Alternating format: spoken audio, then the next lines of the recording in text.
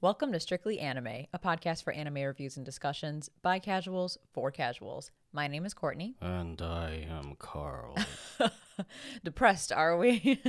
Oh no, it's supposed to be like the narrator. Oh, I see what you did there. I thought it was depression from our topic today, which is To Your Eternity, Season 1 for this episode 51. As always, it'll be spoilers throughout this episode, so you've been warned. Yeah, I figured you were talking like sadness because To Your Eternity is just all sadness. It's not all sadness, but it's a lot of sadness. But yeah, also just trying to emulate Kenjiro Suda's soothing, raspy, low voice. He's the perfect fit for the narrator god guy, as I call him, because I don't know what his name is. I think I don't know if it's official, but his title is The Beholder, I think in the credits. Interesting. Well, he's going to be the narrator to me because that's kind of what he is. But yeah, as you probably caught from our opening there, this is To Your Eternity Season 1 because Season 2 has been confirmed immediately after the show ended. I think as part of the last episode, it said, To Your Eternity will be back in the Avengers Infinity War. Or whatever that meme is. We'll just return in the Avengers. In the Avengers. I think it's slated for fall 2022.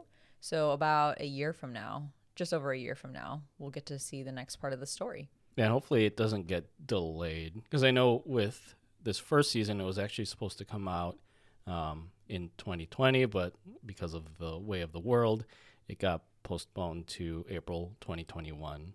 So we'll see. We'll see.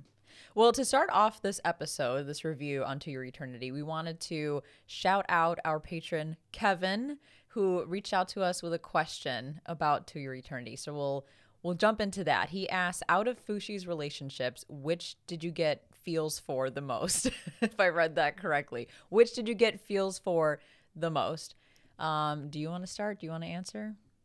I feel like we're going to have the same Probably. answer. I know. We had the same reaction to the same arc. But, I'll let you take the shared answer. Oh, shit. Passing it back. Okay. Okay. Because I think for me personally, I think I identify with his relationship with Puron, the old lady, the most, especially with the final episode of the season. And I know we'll discuss it more, but just seeing Fushi, like he's this being who has this OP power, but he feels so alone with it. And the fact that he tries to find companionship throughout the series, I think it culminates with his wanting to be with Puron at the very end of the season, even though she's reaching the end of her life. Because I think she's proven to be like a pivotal like mentor figure for him throughout this season. And so, seeing her quote unquote end her life at the end of this season was kind of sad, but I think the show hints that she might come back in some form, but I don't think it'll be the same way that we've seen her in these past 20 or so episodes. Okay, wait. So is your answer Pioran? Yes. Oh, that's not my answer. Okay. Yeah, that's no. Wait, so then why do we have a shared answer? No, I said I'm sure we had a shared answer, but I wanted to go with like she was kind of tied with another character. So we don't have a shared answer because mine's Gugu. Yeah, no, that's okay. Like I had a toss up between Gugu and Pioran, but I felt like you could talk more about Gugu instead of us both talking about Gugu at the same time. Wait, so is your answer Gugu or Pioran? It's Pioran. Okay, so your answer is Pioran. You got feels the most for Pioran's story. Yes. And then for me, Pioran's relationship with Fushi. For me, it was Gugu. Not only his relationship with Fushi, but also his story. And we'll get into that, but I would Gugu all the way. I mean, we'll talk about each arc and our takeaways and kind of probably rank them, I would say, based on the impact we had as the viewer and the impact of Fushi. But all in all, I was all in for Gugu. I'm team Gugu. Now that there's teams here. I'm team Gugu, but I just wanted to put in my 2 cents for Pioran. So wait, okay, so then are you is your answer to this question Pioran or Gugu? It's so hard to decide. Which relation? Okay, let me read it again. Out of Fushi's relationships, which did you get feels for the most? It's so hard to say because they both have very different impacts on Fushi's life. But I think for me personally, it would have to be Pyoran just because of that like maternal connection there. Okay, that's fair. Yeah, for me, I totally understand. I think I would say Pyoran would be my second, but Gugu is definitely my first. Again, not only because of his relationship with Fushi, but his story overall. Ugh, heart-wrenching. But there you go. Those are our answers, Pyoran and Gugu. And I feel like a lot of the fandom probably felt the same way. I did a little bit of browsing every couple episodes on some of the general thoughts people were sharing on the various social media platforms. And I feel like the way we're feeling about each of the arcs is pretty much on par with the way everyone else is feeling. It seems pretty not unanimous, but close to unanimous, I would say. I feel like the community would lean towards Gugu just because it's this hopeless romantic story, and I don't want to speak for like the whole anime community, but I feel like that's something that a lot of young teenagers, adults, they trend towards those kinds of stories and those kinds of characters. Hell yeah. I mean, look at the romance genre of anime. It's like overblown. Yeah, it's a strong genre. But yeah, there definitely was a lot of feels with Pyoran. I did see some people saying like, y'all better go call your grandmas right now. And I was like, oh, yeah, it was sad. But let's jump into it because I think we're gonna take a different approach to how we review this anime compared to our normal way of reviewing, which is episodic, because this anime has 20 episodes. We thought about splitting it into 2 parts, but then we're only talking about 10 episodes each, and that felt a little small. And the way the story is broken up into arcs, we thought it would be better to just talk about everything as one podcast episode, breaking things into arcs, right? Yeah. So instead of going episode by episode for this review, I think I referred to this series in our Patreon special episode, which if you haven't joined yet, please feel free to do so. Please check out our Patreon. We're starting to build that shit up because we're new to it. But just to give you a sneak peek of that special episode, I think I referred to Your Eternity as an anime of sort of biblical proportions, just because it's so different from recent anime that we've seen. And I don't mean to like put it on this almost religious level, but it does reflect on certain aspects of human nature and just cultural, sociological behaviors. But all that aside, because of the anime almost feeling like this huge epic tale in these 20 episodes, I thought it would be best to kind of split it again by arcs. And so to kind of go on that slightly religious theme, I called them gospels in my synopsis. So I think there's a total of 4 or 5 arcs in the series that we'll go over. So some initial takeaways from this first season. I did want to share my love for this great sense of mystery in this show because we experience everything at the same pace as Fushi. We're not privileged as the viewer to see more of the world or the overarching story than what he knows of it at that point. I mean, there are granted some things that we naturally know about the world because in the beginning he literally knows nothing. We understand how life and death works. We understand how different tools work, things like that. But in terms of the bigger things, the grand scheme and what the ultimate goal is and the purpose for him, that's all a mystery for us at the same pace that it is for Fushi. And I really enjoy that. Even 1-2 episodes in, when we literally knew nothing except for what the narrator told us in the beginning, I was really intrigued. I'm like, I don't know what the fuck's happening, but I want to see more. Yeah, I think obviously Fushi is the standout character of this show, and he has this sort of chosen one aura to him, almost like a Christ-like figure as he learns more about the world and witnesses both the good and bad. And it kind of reminds me of stories like The Odyssey or Beowulf or the Epic of Gilgamesh, all those ancient literatures that you probably had to study in high school. But I think for me, what's unique about the series is that I think we talked about this in our spring impressions. Like, it seems to be one that's focused a lot about life and freedom, but I think it also particularly focuses on death and the various ways that we as humans look at death. And to provide a little piece of trivia, To Your Eternity was created by Yoshitoki Oima, who was also best known for A Silent Voice. And it says on the Wikipedia article for To Your Eternity, that in a contrast to A Silent Voice, To Your Eternity puts little focus on the cast's past, but instead the future. Although I think both of these series have death as like a central, I guess, catalyst to these themes.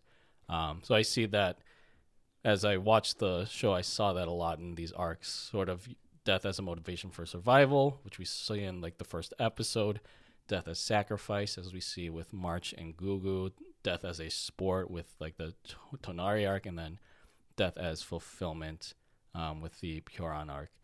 So just seeing Fushi's journey as he's learning more about death, and it seems like his journey seems to focus on like allowing these characters that he interacts with to learn alongside him about how to find more appreciation for the lives that we live. And I think that's kind of summarized with a quote that the Beholder says, where it's like the freedom to choose is a sacred thing that ought to be given to all. So it's just a very fascinating thing for this series to look at. I also didn't expect this show to be so gory.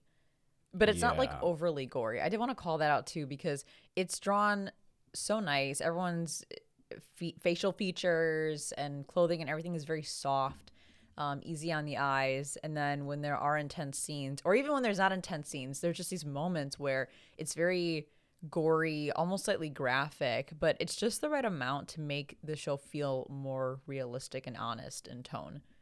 I think, it achieves the right amount of like entertaining violence without it feeling too gratuitous. And I always say like the action or the visuals, or like the look of an anime should always be in service to the story. And I think that's what's achieved here, because even though we see images such as like the bear god, like he has arrows stuck in him and his eyes are like bleeding out, it's not like anything that's too grotesque to look at. Or even with the Jananda arc, when they're having like the gladiator battles, it's never like they don't focus too much on the gore, because they know that's not what the purpose of the series is. Like, it's meant to highlight these awful things, but it doesn't want to give it too much attention. Yeah, I feel like it represents the reality that Fushi's learning about, because he's a very optimistic person. He tries to find the beauty in everything as he's discovering kind of as you mentioned, the meaning behind life and death. So to have that quick juxtaposition, I can't say that word fast, of these beautiful scenes, and suddenly you slide in this gory moment in between, you're kind of taken out of that and you're reminded, oh shit, there is a really harsh side to the world. Going back to what you said about the Jananda arc, or the Tonari arc, for people like me who remember them based on the main supporting character.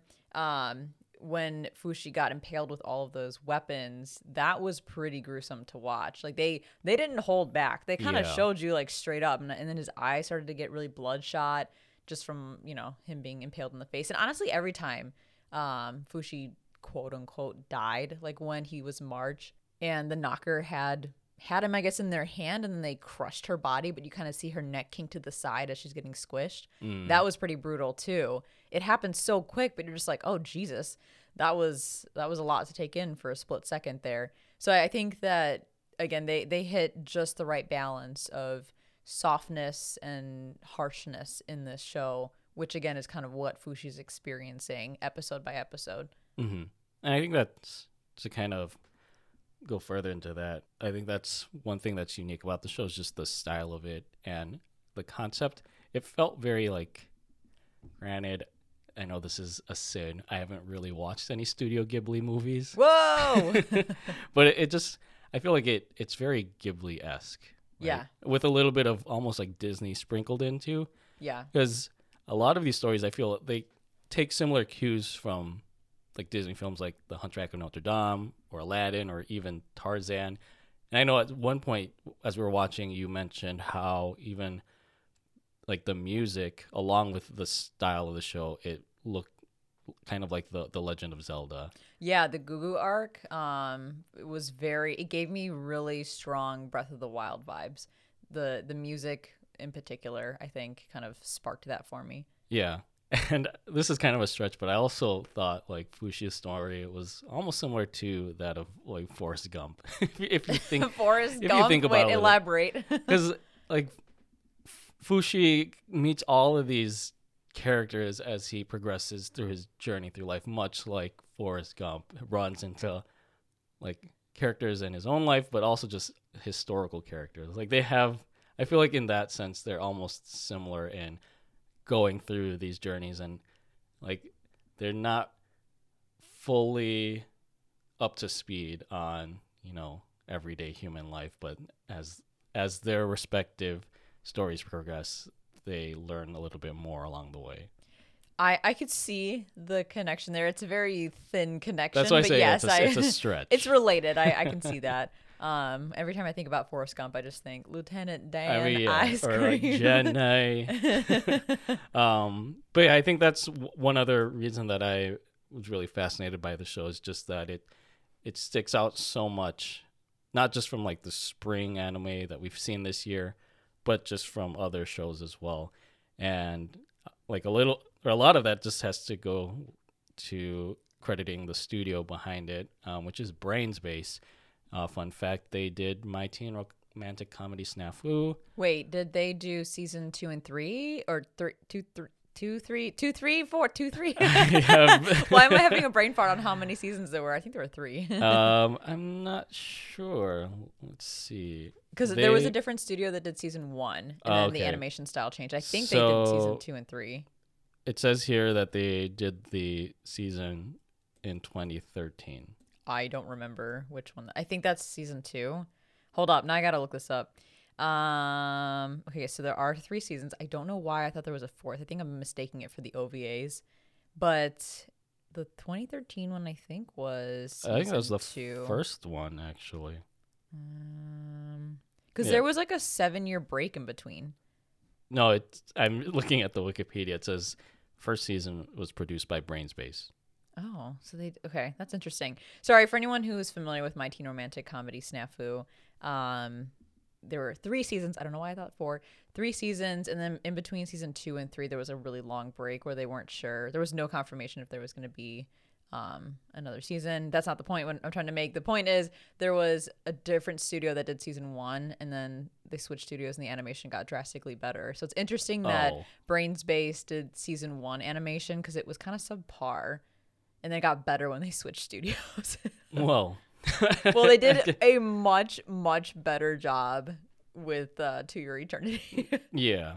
And they also did My Little Monster, which I know you watched recently. Oh, yeah. That was a good one. Durarara. Oh, my God. That's a really good one. Wow. They've done a lot of good stuff. But yeah, they were the brains, no pun intended, behind the visual and animation style that you see in the anime adaptation of To Your Eternity. So, well, let's talk OP and ED before we really dive into things.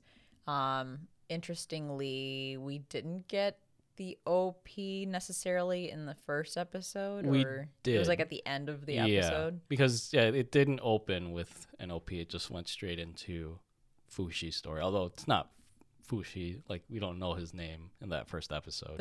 I think they call him Nameless Boy. Yeah. So we'll call him that or something related to that. But yeah, smart choice by not having the OP because it not only does the OP in terms of visuals spoil a lot about the show, I mean a fucking lot. Mm-hmm.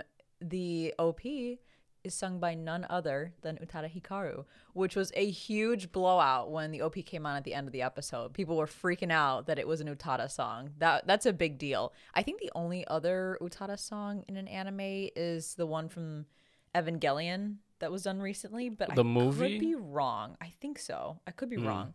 There may have been other stuff that Utada did, but either way, I think it's pretty big that there's an Utada song for an anime. I'm a big fan. I was super excited about that. I am still excited about it. It's on my Spotify. Yeah, I mean, the only other work that I know of by Utada was Kingdom Hearts. So Oh shit, that's Yeah. the good stuff. seeing an Utada song in here was kind of a surprise, but yeah, it's a good song. It's But a great fit too. yeah, the OP was like, as we progressed through the final episodes, we started to realize how much of these visuals just spoil the entire show. Yeah. Well, I mean, case in point was Tonari's friends turning into those zombies. I mean, you Yeah. straight up see it like halfway through the opening. Mm-hmm. And I'm like, oh, well, okay. I did get kind of tripped up, though, by the quick flash of Gugu and Reen. I think there's like fire or something, and he's holding her, and they're kind of flying through the air or something. And I figured there was going to be a time skip of some sort, or that he survived at least a little while longer because of that part. But then I guess I got kind of tripped up because I figured that like he got better, and that's why you could see his face. But I think the visuals were intended to be like these ideal situations for the people that Fushi encountered. Like Mm-hmm. you see Reen and you see Gugu, and Gugu doesn't have his mask on. You see his face, his original face. I think there's also a shot of Perona running and hugging someone, and I want to suspect that that's either supposed to be adult March or her sister that she lost. But like, how can she be reunited with either of them when they both passed away? So I'm thinking that those visuals were supposed to be these ideal situations for these characters that did not come to fruition in the actual show.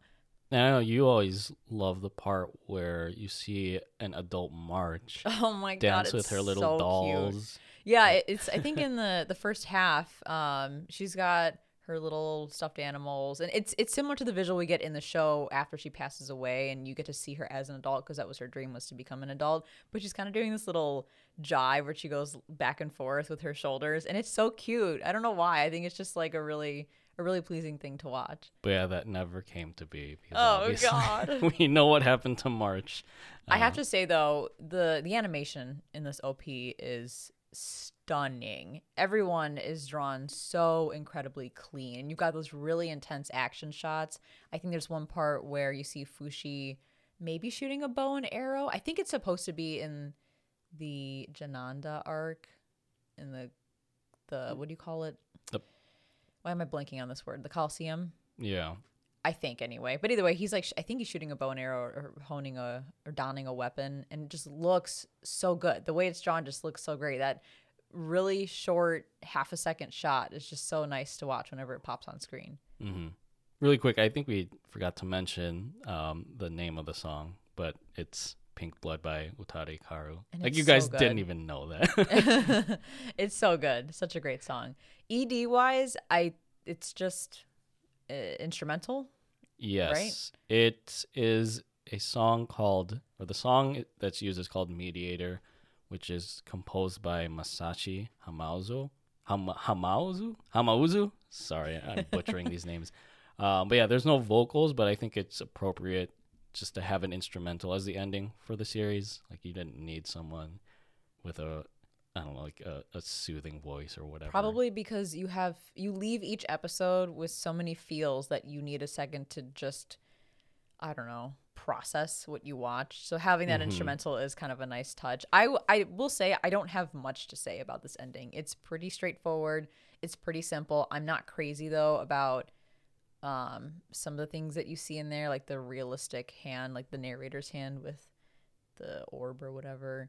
I don't know. It's weird going from animation to CG or live action. Like, what would you call that? I mean, it looked kind of like CG with almost these photographic, Like hyper photorealistic, realistic. Yeah. photorealistic landscapes and environments. And I also I like how they also pepper in like significant objects or items at the end too that you see throughout Fushi's journey, like the nameless boy's chair and the carvings on the walls of his villagers that have passed. One of March's dolls, I think, the Dream Bellflower that plays a huge part in Gugu's arc, and then you also see Gugu's mask. And the one thing I wanted to call out in the ED, again, it's just, it's a simple ED, and but I think it's still captivating, especially with the last shot where it shows these lead characters almost in like a shadow puppet or silhouette design, and it kind of reminds me of the Deathly Hallows from the Harry Potter series. I know Courtney wouldn't know. This reference is going to go right over my head. But if you know, you know. They talk about the Deathly Hallows in this sort of shadow puppet sequence during the first Deathly Hallows film, I want to say. But the fact that they use that here after showing all these escapes, I think it kind of reinforces the stories in this series as these sort of legends or tales or narrative epics. And it's also kind of captured with, I think it's that CGI hand that holds out the orb that kind of triggers all of these shots. So that's what I got out of the EP. But other than that, as fascinating as it is to watch, it almost feels like this belongs in the background of a karaoke video. So. Yeah, it's okay. I do want to talk really quick about the eye catch, which is the wall, I guess, that the nameless boy would draw pictures on of the people that he lost in his town. So it starts off, of course, with the nameless boy and with Joan, I think was the original dog's name. And then each character that plays a significant part in Fushi's life passes away, the next eye catch that pops up after that has that person drawn on there. And there's a lot of space left on that wall. So, and if you think about it, it's a whole wall. So even if the frame gets filled up with characters, all you got to do is zoom out and suddenly you got more space for more faces. Yeah, I was going to say, like, after the Jananda arc, like, just fill that whole wall is going to just wall. Be filled with the villagers that passed away because of the knockers. But I think it was a nice touch, again, kind of using what the nameless boy had done before, but now applying it to Fushi's life. And it helps us as the viewers keep track of each of these arcs. I don't think it's a problem in season 1 because we're only meeting a handful of characters, but I imagine in season 2, and if it's a season 3, we may need that visual reminder that these other stories existed, because you're only spending a couple of episodes on each of these characters. So it could get a little muddy down the road. Although they did leave a big impact on us, so I'm sure it's going to be hard to ever forget Gugu or March. Right. All right, so let's get into it. Let's dive into To Your Eternity. Whew, this is going to be quite a roller coaster of feels. But let's go ahead and jump into our synopsis and discussion for To Your Eternity. So to begin, To Your Eternity is the 2021 anime adaptation of a manga series written and illustrated by Yoshitoki Oima, animated by Brainsbase, and directed by Masahiko Murata. The plot follows an immortal creature, Fushi, who wanders the earth after interacting with humans and developing his own will and consciousness in the process. And as a reminder, instead of us going through this first season, episode by episode, we're going to take it in the form of arcs, beginning with the Gospel of Fushi, which only encompasses episode 1, the last one. Wouldn't it be the Gospel of Nameless Boy? Yeah. And Joan? Yeah, you can't forget Joan. I was kind of wrestling with what the gospel name would be. I think when I was writing notes for the show as we were watching, I called him Nomad Norman because he looked like an older Norman from The Promised Neverland. Oh, yeah. But, I just decided, since we're familiar with that name, I'll just call this the Gospel of Fushi. In the beginning was the orb, a small white orb that gets chucked towards a snowy wilderness on Mother Earth and takes the form of a rock until a wounded white wolf collapses on top of it and dies. The rock takes the wolf's form and struts on over to an abandoned camp where its owner, a lone white-haired boy, preps for a journey in search of his tribe, who left 5 years ago with 2 tickets to an earthly paradise while he stayed behind tending to the sick and elderly. Nomad Norman and the wolf, named Joan, follow their trail despite the boy suffering a leg injury, and learn that the tribe instead got a one-way ticket to the grave. Nomad Norman dejectedly heads back to camp, but succumbs to his fatal wound and wishes for Jawan to remember him before he earns his own ticket to the great beyond. The orb takes Nomad Norman's form and continues its own journey in search of stimulation, new experiences, and Instagram-worthy backdrops. So I don't want to steal your thunder, but I think you had mentioned this, that this whole thing started because a dog died next to a rock. It's kind of like John Wick. Everything started with a dog. Some of the greatest things in the world do start with a dog. Mm-hmm. But I have to say, this is probably one of the most impressive first episodes of a new series that I've ever experienced in anime. The way it evoked such a variety of emotion, from happiness and hopefulness to sadness and loneliness in about 20 to 25 minutes is pretty crazy, if you ask me. Yeah, I think I mentioned this in the spring 2021 impressions episode that we did earlier this year, but I just really loved this pilot episode for how well it can stand on its own as its own contained story or cinematic experiences, or as its own experience.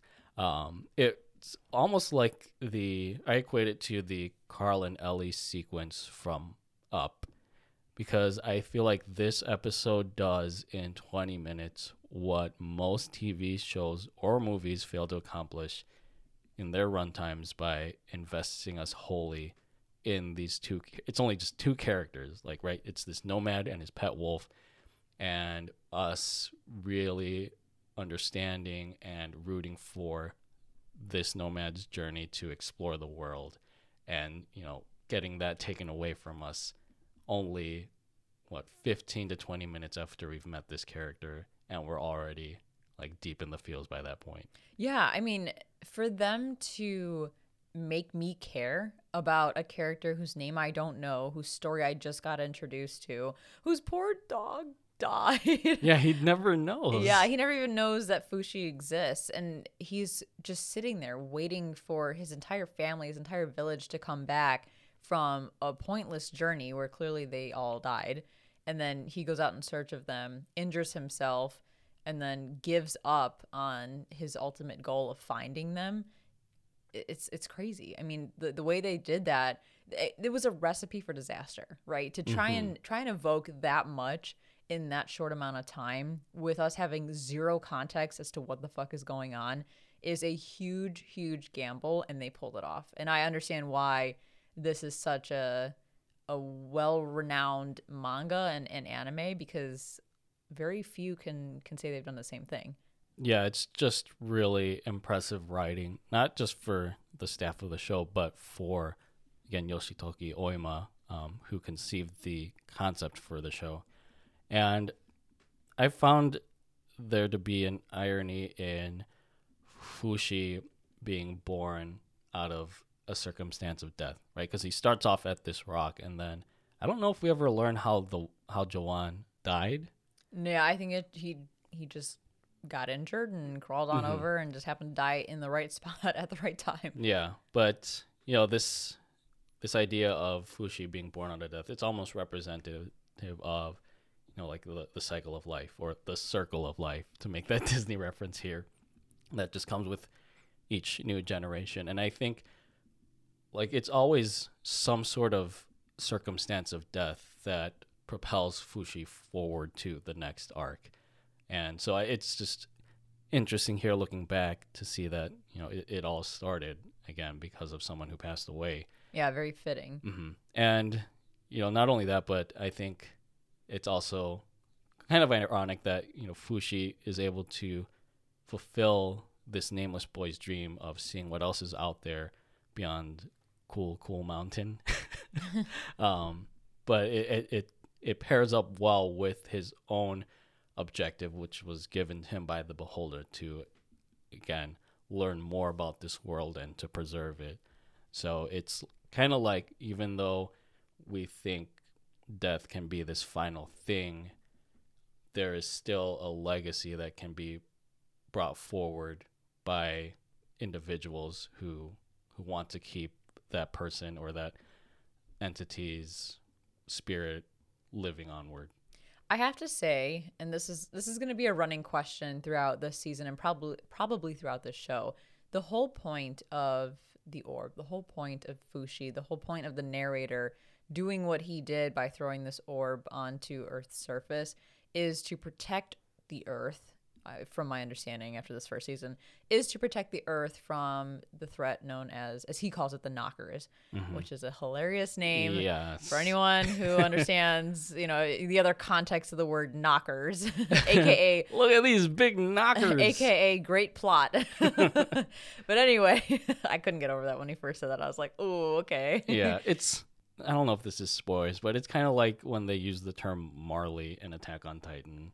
Oh, because we have a family member named Marley. Not only that, because like me, when I hear the word Marley, I immediately think of that the dog movie. Yeah, Marley and Me. Like, it's, God, it's always like you have these threatening characters in anime, and then they name them something that's really ridiculous sounding in English, but. I'm sure the same thing happens for us, English speaking or American media probably has some weird name for something that in another culture sounds pretty silly, but you gotta take it for what it is. But anyway, the Knockers are this ultimate threat to the Earth. And if the narrator's ultimate goal is to protect the Earth from this threat, I'm surprised he chose to just randomly toss Fushi onto Earth's surface instead of strategically placing him in a spot where he would grow the fastest. And throughout this show, and I know I'm kind of diving deep even just for this first arc, throughout the show, he remains pretty hands off with Fushi's growth. He and I'll talk a little bit more about this, but he helps when it makes sense, but for the most part, he allows him to grow on his own and discover things on his own and be his own person. But if your goal is to use him basically as a weapon of defense, a tool of defense, then why do that? That just seems counterproductive, doesn't it? And you don't have to answer that. It's a rhetorical question, but no, you bring up a good point. And just thinking about my religious background, it's you say that like you were a priest. No, I mean, me being born and raised Catholic, it reminds me of the question of Christ as the Messiah, because like a lot of skeptics out there question like if God wanted to save the world and he brought his only son down to redeem us, like why would he do that if like he was the one who created the world, right? It's kind of like that same dilemma. Yeah, right? I could see that. And I don't know how the show is kind of going to address that or if it's just going to gloss over it. But, even with the Beholder in this show, I can't help but think that there is some hidden objective that he has. My rationale at this point, knowing what we know by the end of season 1, is that perhaps he feels that Fushi can save the world if commanded to do so, but does he really want to save the world if he doesn't have a connection to the world? Because it's one thing to do something because you're told to do it. It's another thing to do something because you have a passion for it. The result, I think, is going to be drastically different. He may save the world either way, but by what means and how much saving will he really do if he's not intimately connected with this world and have a driving force to do it other than being told to do so?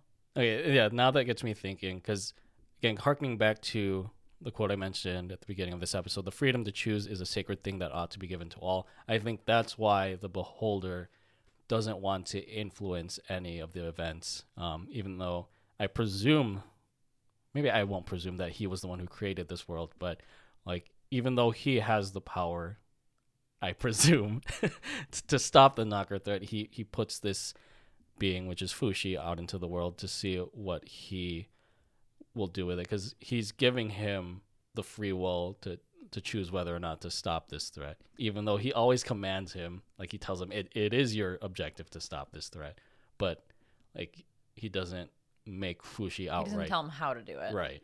And another thing we can't deny is that basically Fushi is the narrator's experiment. And I think he's pretty honest about that. He may not flat out say that, but there are times he's narrating to the audience and basically saying, I wanted to see what would happen. He had, XYZ situation, and I wanted to see how he would grow. So perhaps Fushi may even be the test run of some greater plan that he may have. Because I imagine maybe he's thrown orbs on other planets, and based on the planet's makeup and environment and all of that, those orbs grew in different ways. So maybe this is the first time Earth is seeing an orb, and he wants to see how Earth's makeup influences the growth for Fushi. But I don't know. There's a lot of questions, both with the narrator's overall goal and even who he is, what he is, how he does the things that he fucking does. Because apparently, according to the last episode, he can talk to humans and be seen by them. So there's a lot of mystery behind this guy, probably more so than the mystery of everything else going on in the show. But anyway, I digress. Nameless Boy. Very powerful first episode, and I really enjoyed it. The only other thing I have to say, going back to The Beholder, is I think Kenjiro Suda was the perfect casting as the narrator. Like, I think he's been in a lot of stuff recently, like a lot. I know he did Overhaul in My Hero. He was the voice of, I think, Tatsu in The Way of the House Husband. So I think we've gotten so familiar with his... He was in Tower of God. Sorry, I just remember that one too. Yeah, as Leroro. But that soothing as fuck voice of his is so distinct, and as raspy as it may be, it's also just very fitting as a voiceover for this epic tale that we see before us. I also want to say, oh, sorry, go ahead. I was just gonna say, like, he should probably do an audiobook for this if that exists, and I would listen to it, even though I don't understand Japanese, but I could listen to this guy's voice all day. I did find it to be a great stylistic choice to not have the narrator's mouth move when he speaks. It's seemingly all telepathic, the way he communicates. So it was a little weird at first to have this character speaking and not actually use their mouth. They have basically no facial expressions. But I think it adds to this air of like otherworldly being for him by him not needing to even do that. So I thought that was a good decision. I know we're jumping ahead of it, but just the Beholder's design, once we see him, he does not look like your typical savior. Yeah, like this godly being. He looks more like a servant of the devil, which just makes me think more like, does he have good intentions for this world, or is there an ulterior objective as to why he's having Fushi take out these knockers? But that's a question that we could save for the second season or beyond. You even said that he looks like a certain Star Wars character. Yeah, and I'll reference that in my synopsis. So. Oh, okay. Well, on to the next synopsis. Yeah. So, moving on to the Gospel of March, which encompasses episodes 2 to 5, a rambunctious girl, a small evolution, a large vessel, and those who follow. The orb wanders aimlessly south, getting hit with the reset button multiple times along the way. Elsewhere, a village prepares to sacrifice a young girl named March atop a mountain to the bear god Oniguma, but her sisterly accomplice Parona interrupts the ceremony and affords March a chance to escape. She runs into Nomad Norman in the midst of a reset and decides to become his foster mother, feeding him and teaching him and naming him Fushi or Fuchan. March's escort, Hayase, recaptures March and attempts to bring her back to the altar when Oniguma himself appears in all his grisly glory to attack all who stand in his way. Parona and Fushi team up to rescue March as the latter kills the bear god in its wolf form. Hayase promises to spare the trio if they follow her to the nation of Yanome, and they naively agree. Turns out, Hayase is a slinky snake in the grass, as she drugs the trio and imprisons them, intending to sell out Fushi for his immortal abilities. Parona devises a prison break and intends to show her village the futility of their morbid child sacrifices, while March and Fushi are forced by Hayase to tend to Oniguma's wounds until the bear god passes away. Parona reunites with the pair and another elderly prisoner, but Hayase and her Yanome homies are in hot pursuit. March sacrifices her life and gets pierced by an arrow intended for Parona, which sets Fushi off into grizzly bear mode as Parona grieves for her younger sisterly figure's loss. After informing her village of March's death, Parona convinces Fushi to Nigarundayo to keep off Hayase's radar. As they part ways, he subsequently takes on March's form, like mother, like son. I loved March's arc. I loved it. I didn't think I would because she's like my initial impression of her was that she was going to be an annoying bratty child. And she was far from it. She was incredibly endearing, incredibly cute, and I just kept thinking we need to protect her. She is so precious. But she's precious, but also not afraid to just call it like it is. She's very much a loudmouth, and her parents know that, and even scold her for being that way. But her personality is just so bubbly and so contagious that I really enjoyed just every episode that she was in, which wasn't very many. It was only, I think, 4 episodes, although she lives on again in one of Fushi's forms. But I think it's interesting that after Fushi moves on from the abandoned camp, his first outlet into learning about life is through the eyes of this young, wide-eyed girl. And I wouldn't consider March naive, but I think she kind of represents the aspirations that we all had about life when we were younger. That kind of mentality that the world is kind of at our beck and call, and we can do whatever we want with the freedom that we have. And she kind of does, like, she has those aspirations because she always talks about wanting to be a mother and raising a family. And the question becomes, like, what happens when those kinds of dreams are thrown away?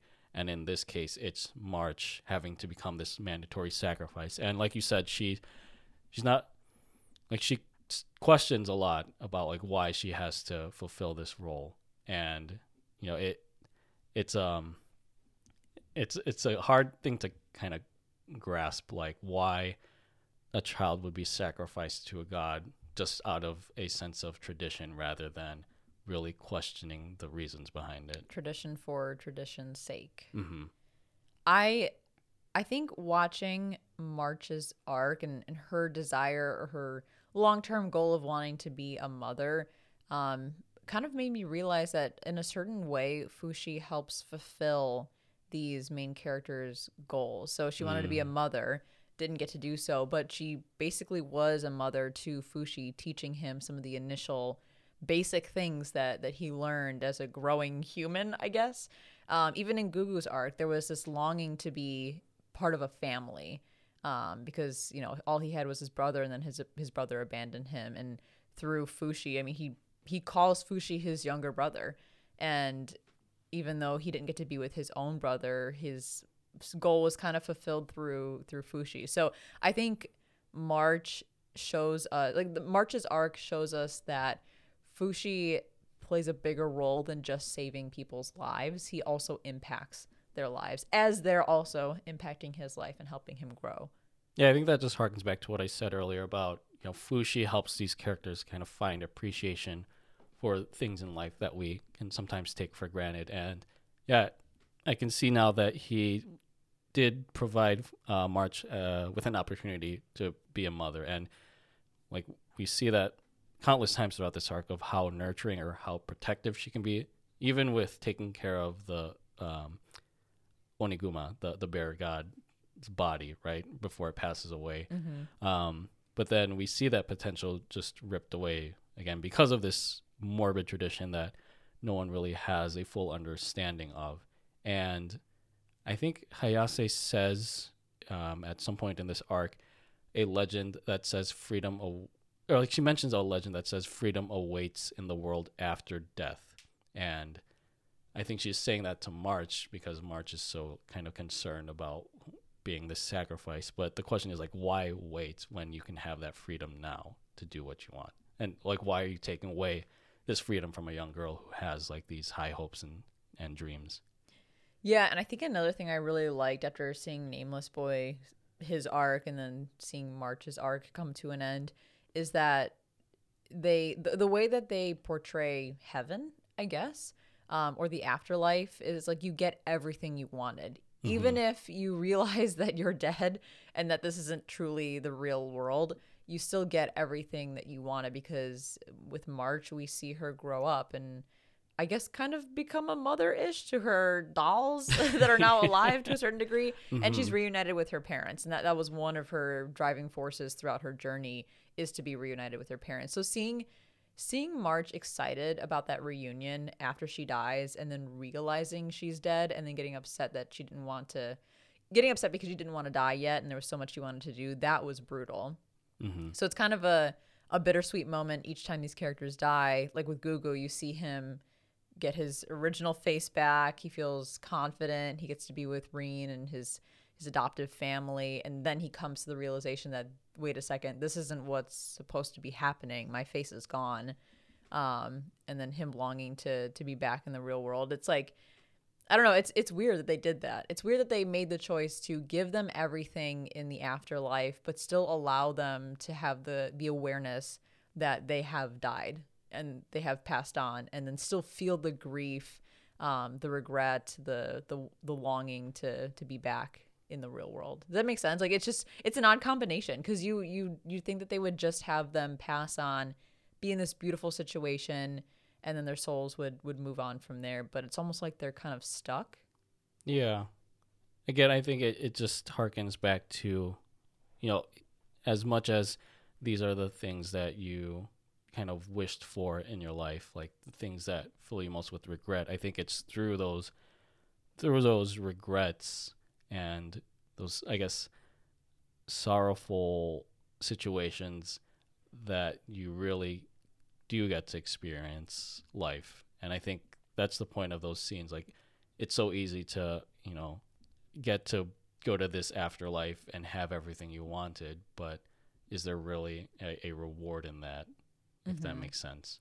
I think that goes hand in hand with the balance they strike with the gore to remind us of the harshness of the world. It's also just the harshness of the reality of death. Not only that, but none of these characters, I would say, are perfect.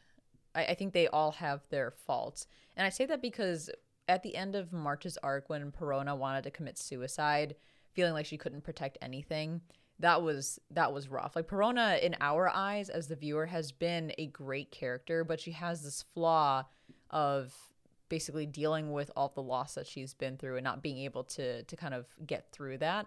And then on top of that, at the very end, when she has that shot where she could hit Hayase with her arrow and she misses, because they do tell us in the beginning of this arc that she's not the greatest when it comes to aiming her bow and arrow.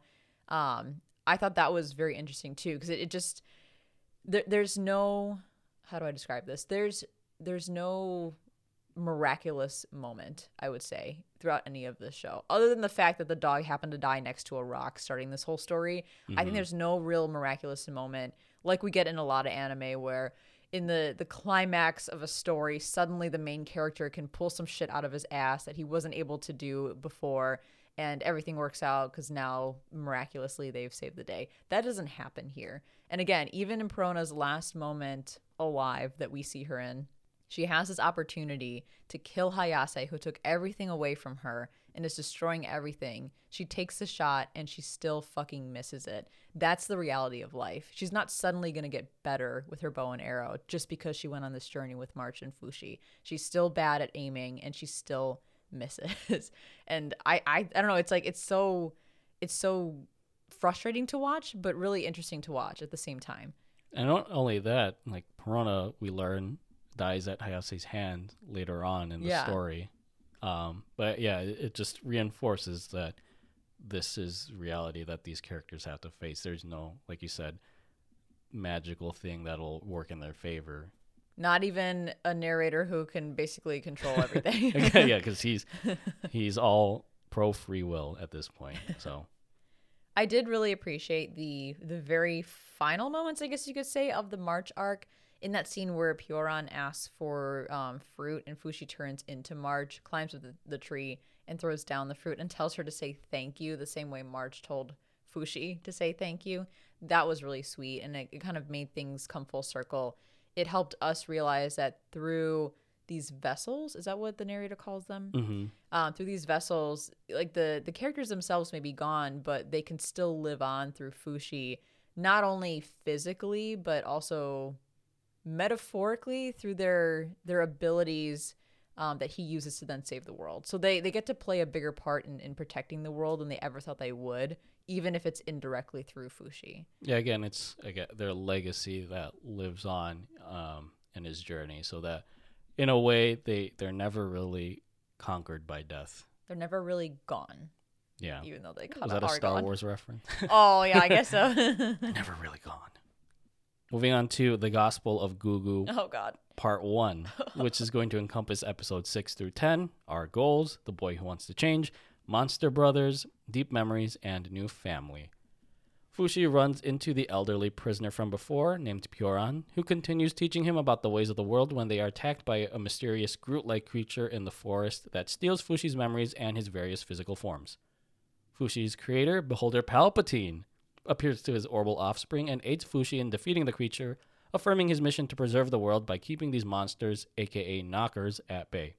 Fushi and Pyoran reach Takunaha, where her boozy lover runs a restaurant with the help of a masked young boy named Gugu. We learn that he was abandoned by his older brother despite their shared dream of rolling in bank.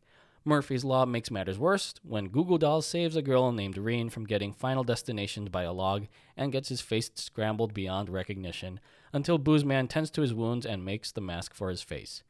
Reen, who happens to be Gugu Doll's crush, shows up to Boozman's bistro infatuated with Fushi, which motivates Gugu Doll to work harder to impress her. He temporarily leaves after learning Boozman modified him with a booze belly, but falls victim to endless discrimination by the townspeople as the restaurant falls victim to Fushi's shit cooking. Gugu Doll contemplates using a ring Reen gifted to him to immediately start swimming in wealth and bitches, but decides to give it to his brother instead, who has become the village drunk. Gugu Doll is apprehended by some thugs in his aimless wandering until Fushi rescues him in Oniguma form and earns his trust. Gugu Doll teaches Fushi about the concept of death as Reen arrives to check up on them, and prepubescent puppy love ensues. Later, the boys help Reen escape the clutches of her maid, intent on taking her back to her old money home, when Fushi is suddenly attacked by a knickknacker. Gugu Doll uses his booze belly to his advantage and emits a flamethrower attack from his mask to save his adopted brother, but not before making a drunken fool of himself in front of Reen's family back at Boozman's bistro. Gugu Doll decides to return to the restaurant and serves as a mentor to Fushi over the course of 4 years. Beholder Palpatine tries getting his orbital offspring to continue his journey, but the stubble-faced Fushi refuses after finding comfort in his newfound family. I'm going to have a hard time talking about Gugu because I love Gugu so much and we all know what happens. But as I mentioned earlier, this whole arc has very strong Zelda Breath of the Wild vibes, from the music to the aesthetics, even to the blonde characters we have here. So I really liked that. That was nice. But I think the theme here for Gugu's first part of his story is be careful what you wish for. He got his wish to become someone else who lives in a mansion, but it came at a cost of his own identity. And we see him struggle time and time again with, trying to identify either with a human or with a monster. Similarly, his brother seems to be making a get rich quick type of wish, but it came at the cost of losing Gugu's trust and getting into a bad situation with bad people and pretty much hitting rock bottom.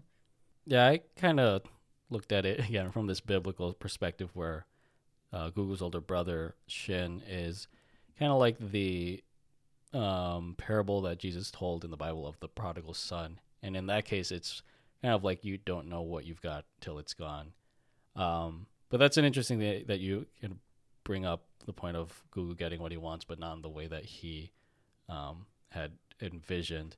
I kind of got, as you got like Legend of Zelda vibes, I almost got like Hunchback of Notre Dame vibes. Yeah. A little bit of Aladdin too, with the story between him and Reen. And I think like this initial arc, the way I looked at it is kind of learning to accept your unique and individual traits, or what makes you you, despite like what others may think of you, and that your potential is not limited to what's affecting you in the present. And you kind of see that because I think there's one point where Gugu tries to explain to Fushi what it means to be ugly. And then Fushi kind of just questions like, what is ugly? And I think that kind of plants something in Gugu's brain. Even though he feels so dejected from like the townspeople, that it's not his physical appearance that makes him human. It's what's kind of inside. And then this whole thing with him wanting to be with Reen, but he's not like 100% on that because they kind of live in different worlds where he's like this almost lowly peasant and she being of like nobility. But then we see that on the flip side with Reen where she too doesn't want to be confined to this world of old money. It's literally Aladdin and Jasmine. Yeah. Yeah. And I think that's kind of what brings them together is that they have this mutual understanding of wanting to break beyond their bounds. Plus, Gugu never wears a shirt, just like Aladdin. They even comment on it, I think, in the latter half of his story when he's going to the birthday party and they're like, maybe we can even get him to put on a shirt for the party. And instead he puts on like some like chest armor. But anyway, I feel like Gugu's arc in both halves, we learn a lot about Fushi. I think they take the time to explain a lot of things that I initially had questions about. Case in point is Fushi's clothes. I was like, how do they work? Are they just a part of his body because he can transform as the person when they died, wearing what they were wearing? And then they immediately went and answered that question by showing him kind of like ripping the clothes off of his body or detaching them from his body. But they are real clothes because then we learn later he can recreate real items in the exact way that he was first stimulated by them. So we get multiple instances of that throughout the Gugu arc, and that helps us kind of understand Fushi better as he's also learning about himself better. Because again, as I mentioned earlier, they keep this air of mystery by not allowing us to learn anything more than what Fushi has already learned. And then we'll get to it in the Tonari arc, but I think we start to learn more about the Knockers in that arc versus learning more about Fushi in the Gugu arc. The kind of comment on the Knockers, like I guess we get the first instance of the threat that they present in the Gugu arc. And I was kind of thinking of like what they represent because it's not that they're just this scary wooden monster that appears out of the forest. I think in terms of Fushi's journey and what the Beholder is trying to accomplish, the Knockers sort of represent a removal of that which makes us human because we see that it takes away Fushi's memories of his forms. I think in this first part, didn't they take away March? Yes. Yeah. Because the Knocker shows up as March. Mm-hmm. And then later on, we'll see in like the Tonari arc that the Knockers are able to turn humans into zombie-like creatures. And so they're only relying on primal instinct. So it takes away the human trait of expressing feeling or emotion or purpose. So when you think of the Beholder's mission for Fushi, which is to preserve this world and take out the entity impeding this objective, like there's still, I want to say there's still some ambiguity with that mission, but if you think about it on this, I guess, higher level, it makes you think of like the credible threat they present to humanity by, again, taking away the things that make us human or that really give purpose to our lives. I want to go back real quick because I wanted to comment on one more thing about us learning through the Gugu arc about Fushi's abilities. I really appreciate that they, again, in service of the air of mystery in the show, the narrator tells us everything we need to know. Like they anticipate what our questions are going to be, and the narrator flat out gives us the information. But he doesn't do that until after we've seen something happen. So again, going back to Fushi being able to create things, I think the initial discovery happened when Gugu wanted him to make a tool, and so they like rubbed it against his skin. I think it was a stick with the fire. They rubbed it against his skin. He was able to recreate the stick, just not the fire. But they realized that's how Fushi's able to create things and remember how things are formed, was through that pain, or aka that stimulation. And then after we see that revelation, that's when the narrator takes the time to explain that the more stimulation Fushi has, the more prevalent a memory is, and then the more likely he's able to recreate that thing. So he could have told us that from the beginning. He could have told us that before it even happened. But they want us to, again, experience these things in the same way that Fushi is experiencing them. And then once we've experienced them, the narrator comes in to add a little more context.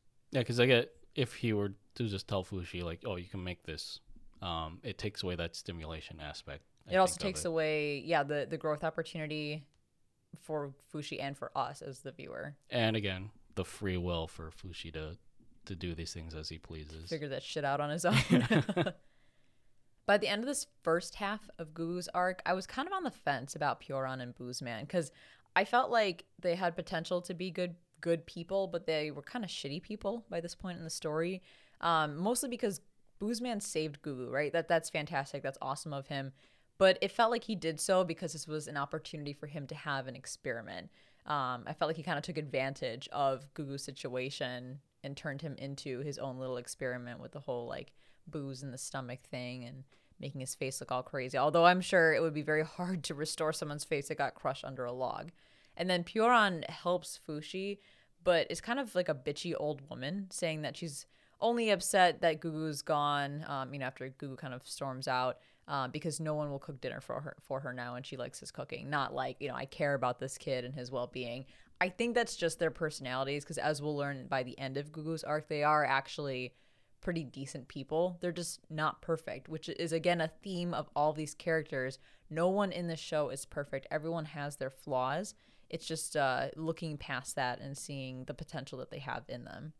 I think we also forget that Pyoran was a prisoner before we go into Gugu's arc. Yeah, right? When she's first introduced in March's arc. Yeah, I completely forgot about that until we got to Jananda and they reminded us that she was originally a prisoner. Although I don't think we ever find out why, do we? We do. She poisoned some people. She killed like 10 people by poisoning them. Oh, that's right. I don't know if they necessarily explained why she poisoned them. But again, it's like you're conflicted because you've grown to love Pyoran. You see how much Fushi loves Pyoran and the things that she does to help him grow.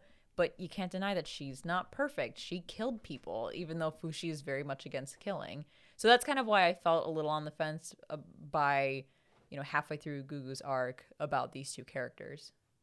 Moving on to the Gospel of Gugu Part 2, which encompasses episodes 11 through 12, Gift from the Past, and Awakening. Reen's sweet 16th approaches, though she is conflicted about her arranged marriage since becoming attracted to Gugu Doll, who himself deals with the return of his prodigal brother Shin. He spurns his plea for forgiveness, though Shin gives back Reen's ring, much to her shock as she realizes how long Gugu Doll has held on to this trinket. Fushi encourages Gugu Doll to confess his feelings for Reen at their party despite his peasant ranking, and the two share a tender moment as they recall the Final Destination log that intertwined their fates. Their romantic scene is interrupted by a Nick Knocker attack, springing Fushi into action. Although he and the Old Money Mansion are overwhelmingly subdued by the Discount Groot, Gugu Doll and Reen attempt to save their mortal acquaintance but get caught in the rubble as Gugu Doll uses the last of his Hamon to protect his true love. Fushi suddenly takes on Gugu Doll's form, sending him into an emotional frenzy that fucks up his forest-formed foe and sends it into the depths of the sea. Fushi later covers up as Gugu Doll when a recovered Reen looks for him and decides to continue his journey alone so no one else loses a life at his hands, though Reen knows in her heart that Gugu is gone. There's a Star Wars reference in this arc, by the way. Uh-oh, what is it? It's when Boozman says, I have a bad feeling about this, and he was right. Oh, yeah, that foreshadowing. So there's a 4-year time skip here, and Gugu goes into JoJo mode and becomes crazy ripped for a teenager in 4 years. But the key question I had was this 4-year time skip where the Knockers didn't show up at all. The whole point of, again, Fushi and the narrator and all of this is to protect the world from this threat known as the Knockers, who have the potential to destroy the Earth. But damn, talk about the slowest moving antagonist in anime. I mean, my guess is that the Knockers are in a similar situation to Fushi, where they also need to grow and learn and expand their abilities. And as they do so, they become more and more of a threat. But thank God that's the situation, because Fushi would have died. Well, not that he can die, but he would have lost a long time ago if they were a decently quick-moving threat to the Earth. They're super slow. I mean, again, 4 years without them popping up at all is kind of odd. Like the White Walkers in Game of Thrones or whatever. Yeah. Which is odd because in the Tonari arc, the Beholder says that they're always like a good distance away, right? So for them to go from like taking 4 years to catch up to him to suddenly like being almost like within 10 feet of him is kind of a stretch, unless like that's just meant to show like how much they've developed alongside Fushi and their like intelligence and in their strength. And I think with this 4 year gap, Fushi in a way, although he's learned how to speak better, instead of like kind of speaking in Caveman. like Kevin from The Office. Oh, yeah. Take time, see world. Like he's learned to speak the language and all these other things that humans like kind of know. He's grown a little bit complacent in his journey because his journey has always been about being stimulated enough to face down the Knocker threat. Obviously, this will dramatically change when they arrive during Rin's party, but I think it was a way for him to get knocked back into reality. I just said knocked. So yeah, I mean, to that point, Fushi ages up and gets facial hair and pimples and is basically going through puberty. And I didn't know he could or would age. And yet again, I appreciate the narrator answering all of our questions up front. You ask yourself, how is Fushi able to age? And then he comes in and says, well, let me tell you, because I know you have this question. I guess he decided not to transform for 4 years, or create anything, which was interesting. And that allowed his body to age normally. That's a very interesting choice. It's a very odd one, too, from the writing perspective, to say, yeah, he can grow at the normal rate of a human if he just doesn't transform into anything. But if he does transform, he goes back to the original form. They didn't need to do that, but it's interesting that they did. Yeah. Like, does it lend enough to the story to say, yeah, Fushi just didn't transform for 4 years, other than just him, like you said, becoming complacent? I feel like there's a thematic element to it. Like, if Fushi just continues being complacent, he won't he won't find purpose in like why he was brought on this earth. Like, he will just kind of subsist. You know what I mean? Yeah, and I also, this is just me thinking out loud about why they would make this writing choice, but maybe it represents Fushi's not detachment, but the difference between Fushi and a regular human. Like, they live their lives, they are mortal, they will die someday somehow, and they can't create things, they can't transform, all of that. But I think one of the biggest things that maybe, besides the death part, that maybe separates Fushi or kind of puts up that wall between him and the humans is that he can't age the way they can. He could if he just chooses not to be who he truly is and not transform and not create anything.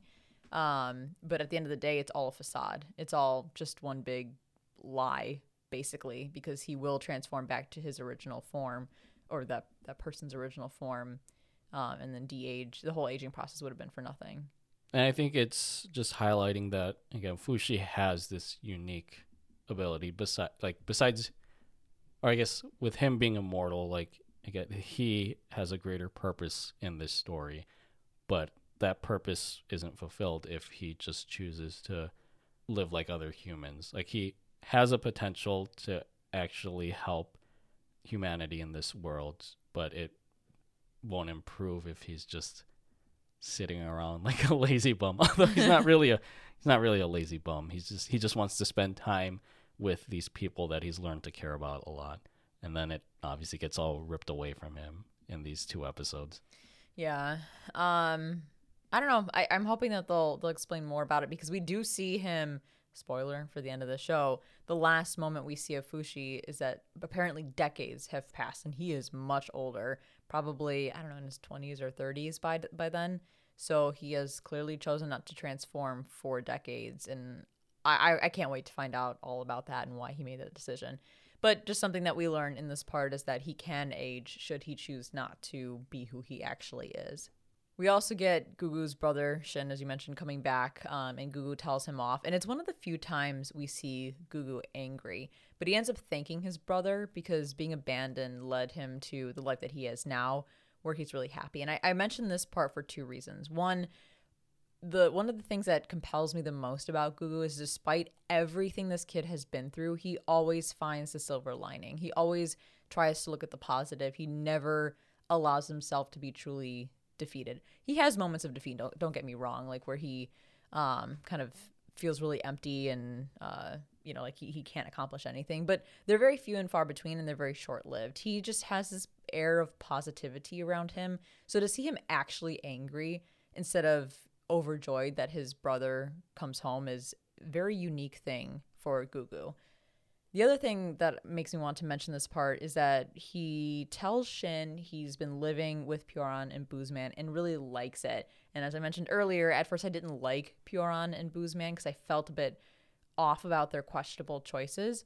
But seeing Gugu ultimately accept them as family made me accept them as well. Made me kind of see the things that he saw in them. And again, it's all about the show not considering people who are quote unquote good, even though they're not 100% good. It shows how complex people are, but at the end of the day, you still accept them and you love them for who they are.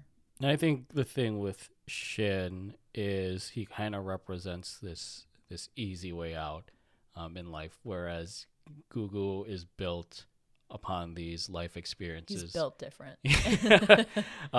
So that's another. I think there's a commentary in that about, again, getting the most out of life. Whereas, I think we saw in the beginning that Gugu and Shin had made enough money for them to be well off, but then Shin decides to just take that all on his own, and that leads him into a dark place. Whereas it informs Gugu's journey and gets him off to a place better than when he was left off by his brother. So I think Shin represents that part of Gugu's life where he could have, if he continued just to like sulk and not do anything and try to live off the land or whatever, he could have ended up like his older brother. But again, Gugu's much better than that. I was really happy when Gugu finally tells Reen that he was the one that pushed her, but it was to save her life and that he was injured in the process. I'm kind of sad it took this long for that realization to happen, but I'm glad it did. I would have been probably a little salty if Reen never fully realized that he's the reason that she got injured, her small little injury, but was also, her life was saved. So I'm glad they had that moment. And really the whole birthday party scene, or I guess a couple of scenes, because it was in a couple of episodes, was so bittersweet because you see Gugu wanting to be part of Reen's life, but being so different from everything that she's all about that he simply isn't accepted by anyone at that party. He's treated like a monster yet again. Although this time he takes it a little bit better than he did when he went back to that farmhouse and that little fucking brat kid kept being mean to him. Oh, yeah. Even though, okay, let me just say on the side here. That kid was a fucking brat. And the dad was awesome because he kept trying to accept Gugu into his family, but that little brat kept ruining it. Just punish your damn child. Tell him this is horrible. You cannot be this way to other people. He's a good kid, even though he's got a different face. Just be a better kid, damn it. I think that's in line with like parenting doesn't exist in anime. Yeah. I think we can have a whole slew of bad parents in anime. That's why you don't see parents in these anime with odd situations with kids. But then here it's like they don't even parent when they do exist. I would have been like, shut your mouth. We're taking this kid in. He's a good kid. He's a better kid than you are right now, let me tell you. Yeah. But yeah, poor Gugu. And I thought that he did a great job of trying to, again, see the silver lining and everything, see the positivity in being at Reen's birthday party, even though you could tell there were certainly moments that really got to him, especially when he wasn't pushed into the fountain, but he tripped into it because the guy was kind of coming at him, right? Mm-hmm. All of that was just, it was sad. It was so sad. That was sad. Okay, yeah, that was part of the sadness I experienced in this arc. It was it was the preview to the real sadness we got at the very end. And thinking about that more about this party and what this mansion represents, I think there's a little bit of symbolism in seeing this mansion crumbling due to the Knocker's assault. I think represents these old archaic traditions crumbling to pieces. And then we just see Reen and Gugu in the rubble, and it's just them two, right? And I think him kind of holding his weight under the rubble is kind of like his rejection of what this society thinks of both of them, because ultimately all that matters in this case is their love for each other, And despite like what the societal and cultural whims of their world might be. and to piggyback off of that, this also goes back to his original wish. Again, be careful what you wish for. Him being at this party is him seeing firsthand everything he wished he had. And he's probably thinking to himself, thank God I never actually got it. He did kind of get what he wished for in a different way and by sacrificing a lot, but what he got was so much better than what he originally thought he wanted, which was this life that Reen has, this mansion, this status, this money. And he sees how unhappy she is to the point where she literally runs away multiple times from that life because it's not what she wants. So yeah, I just seeing him in that situation, seeing him in that environment was very interesting. I mean, the kid already sticks out like a sore thumb because he's fucking JoJo huge and wears a mask. But also just him culturally in that environment, he definitely was different. Yeah, it's like Aladdin, but with a rejection of wealth at the end. Yeah, that's true. Actually, that's a good point. But yeah, this show builds you up only to tear you down because in that fight, Gugu dies. And I can't handle it. Like, I literally wrote in my notes, I can't handle this show. Because they built up such a beautiful, cute love story between Gugu and Reen. I was rooting for them the entire time. And then in the very last moments, they take it all away. Granted, they had their confession. They knew that they loved each other. That's what's most important. But it's still kind of important that you get to live a life together because Reen says at the end to her father that she's never going to marry because the guy that she loves is gone. And I'm like, damn, that's amazing, but also heartbreaking at the same time. Yeah, I get it makes sense because all these stories are what pushes Fushi forward. So as Death. morbid as morbid as it sounds, like there's a cost to his development. But I think what got me the most about this climax with Gugu and Reen is there's two things. So we see Reen and Gugu, like they finally get to the kiss, although it's hidden because like she kisses him through the mask. And I think the dramatic reveal of Fushi inheriting Gugu's form was such a unique way for the show to let the audience know that Gugu has passed, even though like we haven't seen it, because we have an understanding of why he has these forms. And so for the show just to display that he suddenly has Fushi's form, I think that carries a lot. You mean Gugu's form? Gugu's form. What did I say? Fushi's form. Oh, I'm getting so emotional that I'm forgetting these characters. But like for them to just show him inheriting that form, I think it carries just a lot more emotional weight. And on top of that, Fushi wasn't there to even say goodbye to. Like I don't know. That's what got me. One of the things that got me the most with Gugu's death. That I have to agree. I didn't even think about that. That was a very powerful way to signal his passing. Not only that, but we learn that Fushi, through this arc, we learn that Fushi can feel the pain of other living creatures near him. And the fact that he's feeling Gugu's pain up until the moment he dies. And he's just in this complete panic mode because he's like, I got to fight this knocker, but my friend is in a lot of pain and could die. Man, to be Fushi in that moment had to be absolutely tormenting. Yeah, it's like between a knock and a hard play. Oh. But the second thing, and this is just the musician in me, is the music at this part is what really drove me to get like all these feels. And there is, as far as I know, there hasn't been a release of like the official soundtrack for the series, but there's a YouTube channel, Samuel Kim Music. He does like covers of all these different film and TV scores, and he did a rendition of what they call Gugu and Reen's love theme. And again, hearing it in the show, it adds so much more weight to this scene, especially because like the music builds up and then it suddenly stops, and then Fushi turns into Gugu, and then it picks up again, and then the music just enters this like this somber section, and I don't know, man, like that almost set me off. Like I was nearly on the verge of tears, but again, that's just the way that I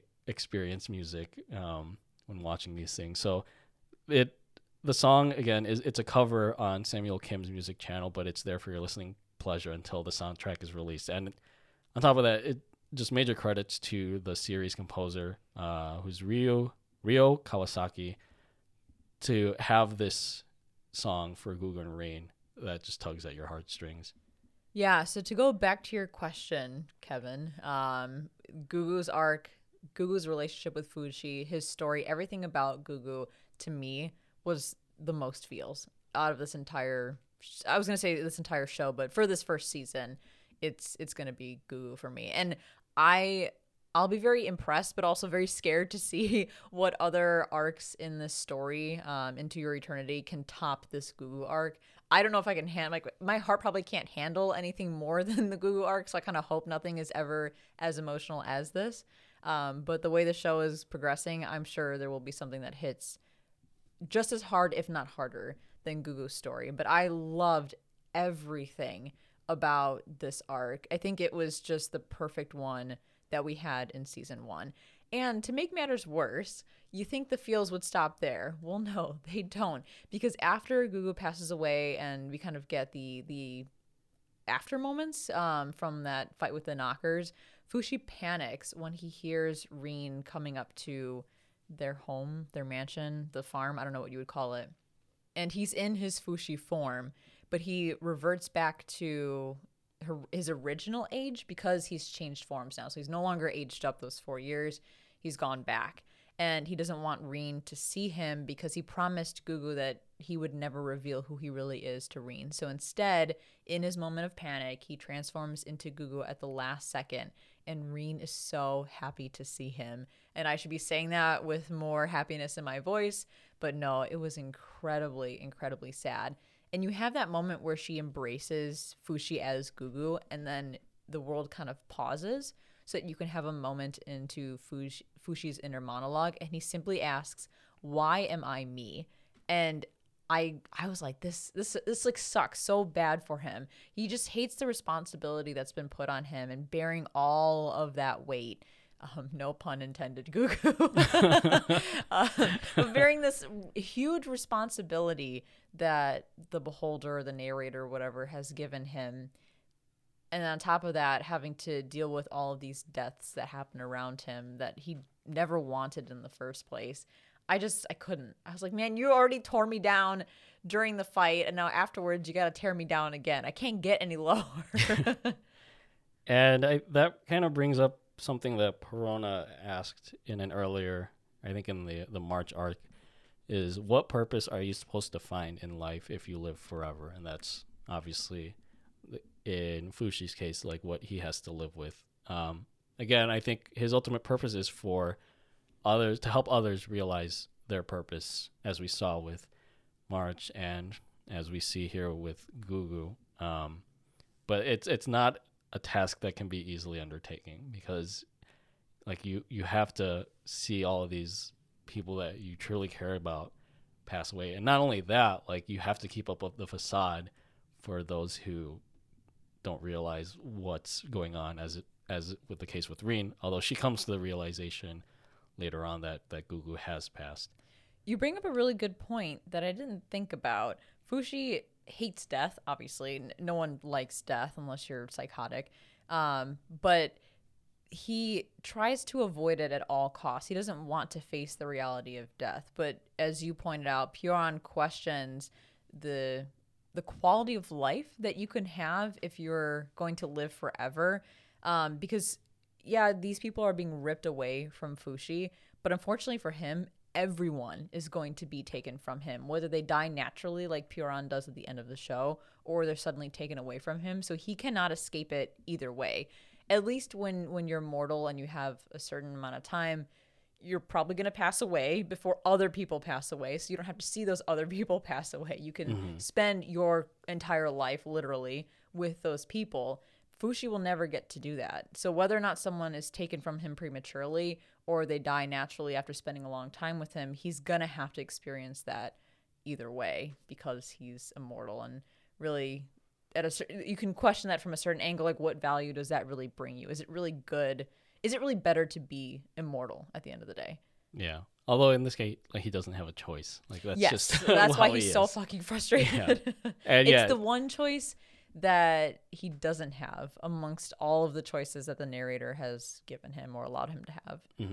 So yeah, it just doesn't make the journey any easier for him. But I think the silver lining in it is that he helps these immortals realize what their true purpose in life is and why they've been living. And I didn't realize this, and maybe this is light spoilers, but Fushi's kind of like Skips from regular show. Oh yeah, they're Which even is- white-haired. Too. Yeah. Which is kind of crazy if you think about it, but It's a great show. I miss regular show. yeah.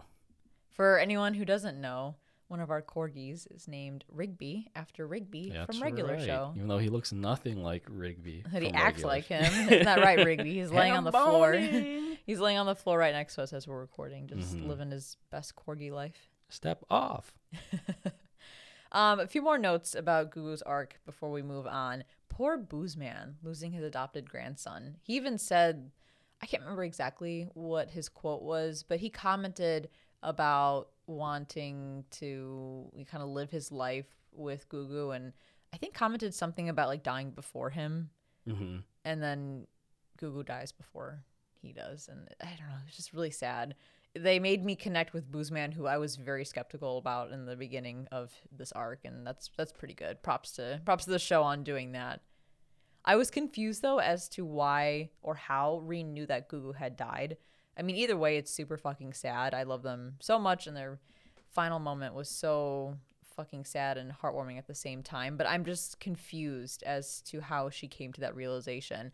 My guess is that when she saw Fushi as Gugu and embraced him and acted like everything was okay, maybe that was her way of getting to say her final goodbye to Gugu, like a proper way of saying goodbye. Although to me, it was more beautiful that her goodbye was them kissing at the very end of his life. I mean, we see her come to the realization when she embraces Fushi's Gugu form. So Yeah, because he doesn't act like himself. 'Cause Yeah. He's not himself. So I think she knows that something's not right. And it just still makes me, I know, like, we've been saying that Gugu wanted to hide Fushi's true form from her, but I feel like she had an inkling of what Fushi really was capable of. And not only that, but I think she's earned his trust, right? Mhm. I feel like by this point, after everything that they went through, especially with this last knocker fight, I feel like it would have been fine to tell her the truth about Fushi. But, I mean, Fushi did make that promise to Gugu, and Gugu's not around to change that promise. So maybe he was just really committed to keeping that, not having any real alternative. Mm-hmm.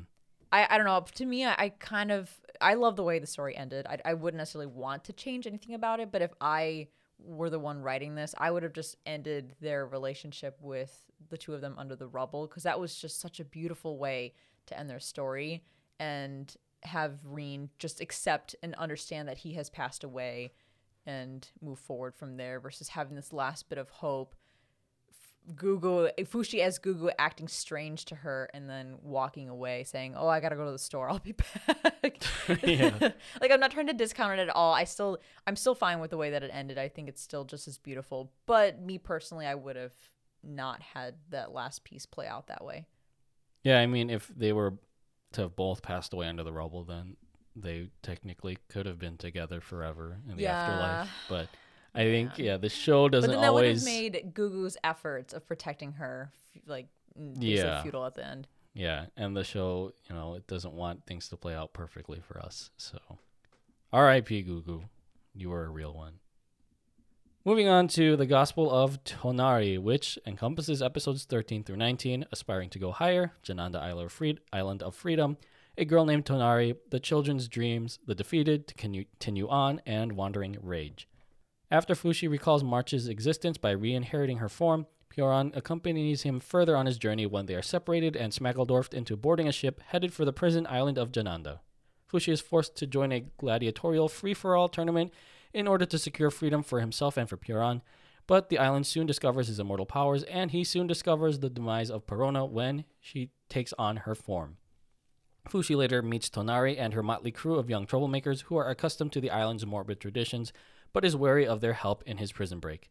He clears the second round of the tournament by overpowering his opponent, but spares his life so as not to acquiesce into the crowd's thirst for blood, until the knockers show up uninvited, where the Kids Bebop crew and all the villagers assist Fushi in quenching their bloodthirst by taking down the discount Groots and restoring his memories of March.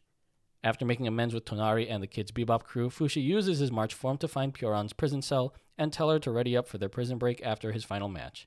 But how the turns table, as we learn that his final opponent is Hoyase in all her hoary glory, who reveals that Perona's death was caused by her whore hands and who drugs Fushi to become the new whore leader of Jananda and convincing the crowd that he is at her whore mercy.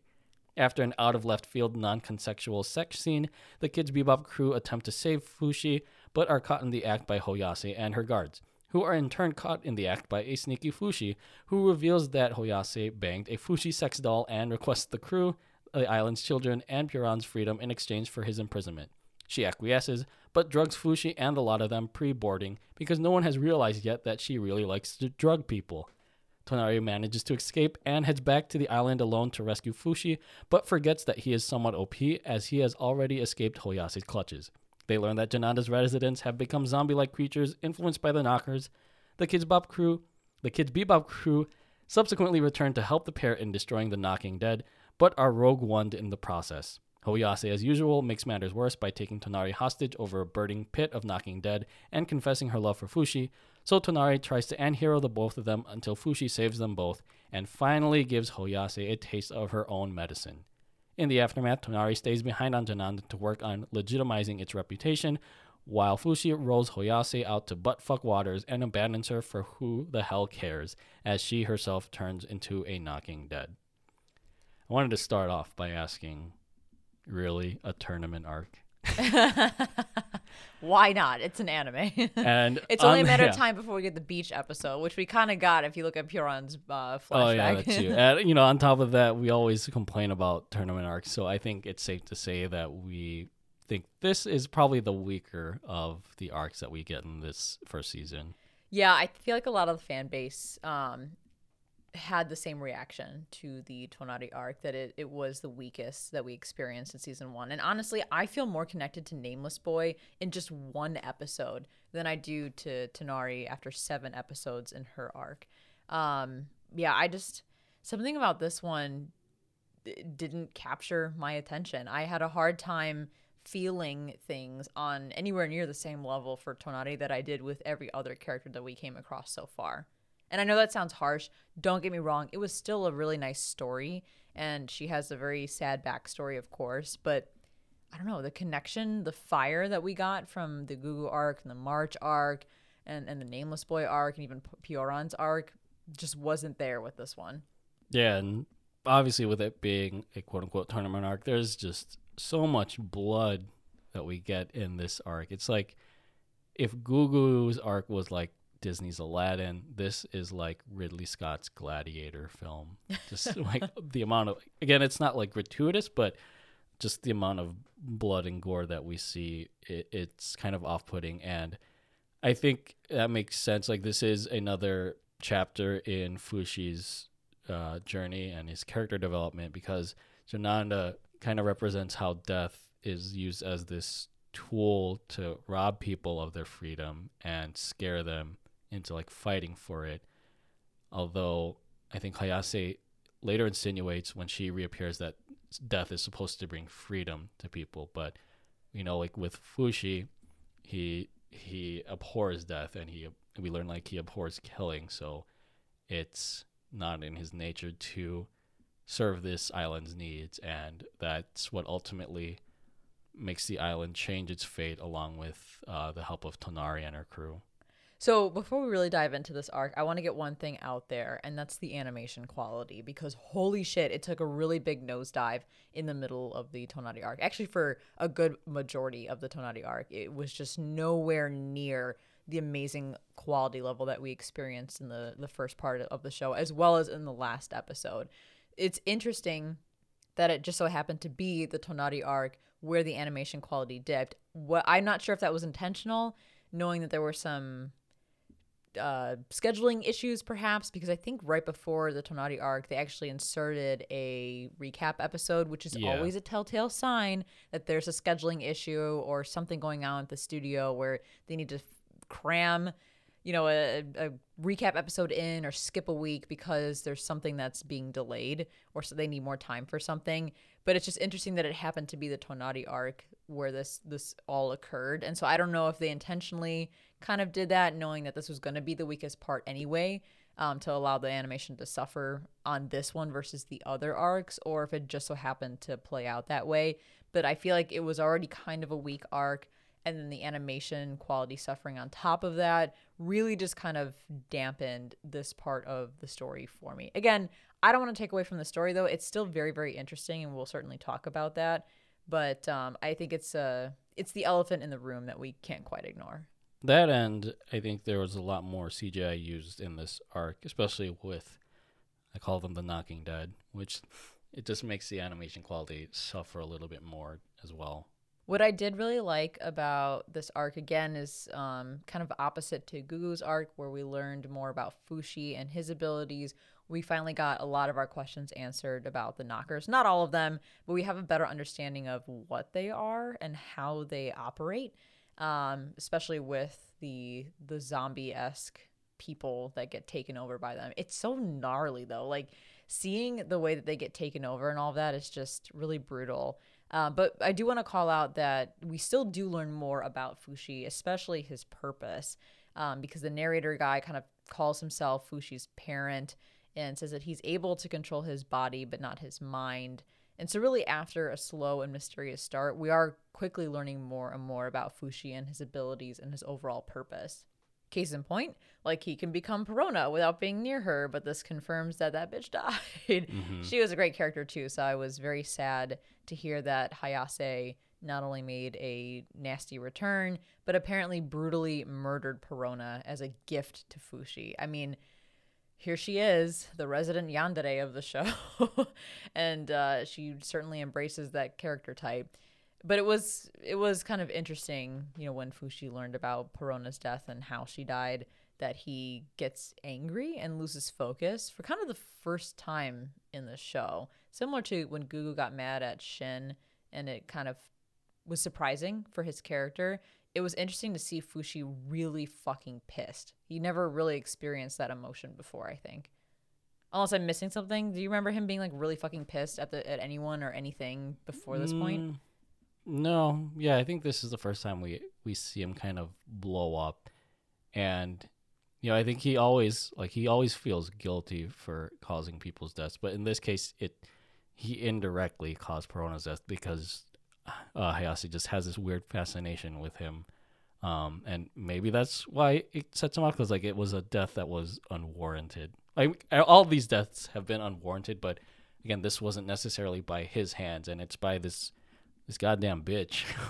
I completely forgot that she existed until she showed up in this part again. Yeah, and we see Fushi struggle throughout this Tonari arc with having to hurt or kill other living creatures, even though the narrator tells him that you shouldn't always feel remorseful over killing someone who welcomes or seeks death, although that's kind of a very morbid way of approaching that concept. So I think he got pushed over the edge when Hayase kind of came into the fold and, spewed some really terrible truths to him. And I think as bleh as the tournament arc was, my favorite part about it was the fact that it was a quick way for Fushi to learn to make new weapons by getting impaled by a bunch of them literally all at the same time. And I kind of thought about that. I mean, he's done that in the past with other objects, but if you're going to be fighting the Knockers, wouldn't you just run around finding every possible weapon you could and just stimulate yourself, which sounds terrible, but use it to stimulate yourself so that you can have this arsenal ready at any time. He never really thought about that until he got a bunch of axes and swords crammed into his body. Yeah, all he needs now is like to blow himself up with an RPG or something. Yeah. One question that I had was that scene where we see Hayase basically sexually assault Fushi. Oh my god, yeah. And like I had to read the synopsis, and I don't know if it's actually true, but I think Fushi insinuates that it was just a shell of his body. But like I'm wondering what her motive was there. I don't know if like she wanted to bear an immortal child just knowing Fushi's abilities, or that she was just so fascinated with him or whatever. Well, she did admit that she's in love with him. The whole Hayase thing after the March arc was, I don't know, man. It creeped me the fuck out, and I think that was the intention. All of the licking, and not only that, but like her wild ass tongue kind of flailing out everywhere. And then yeah, when she like stripped naked when he was laying on the bed and mounted him and was almost crawling up his body, I'm like, what the fuck am I watching? I was squirming in my seat, just processing this bitch and her yandere behavior.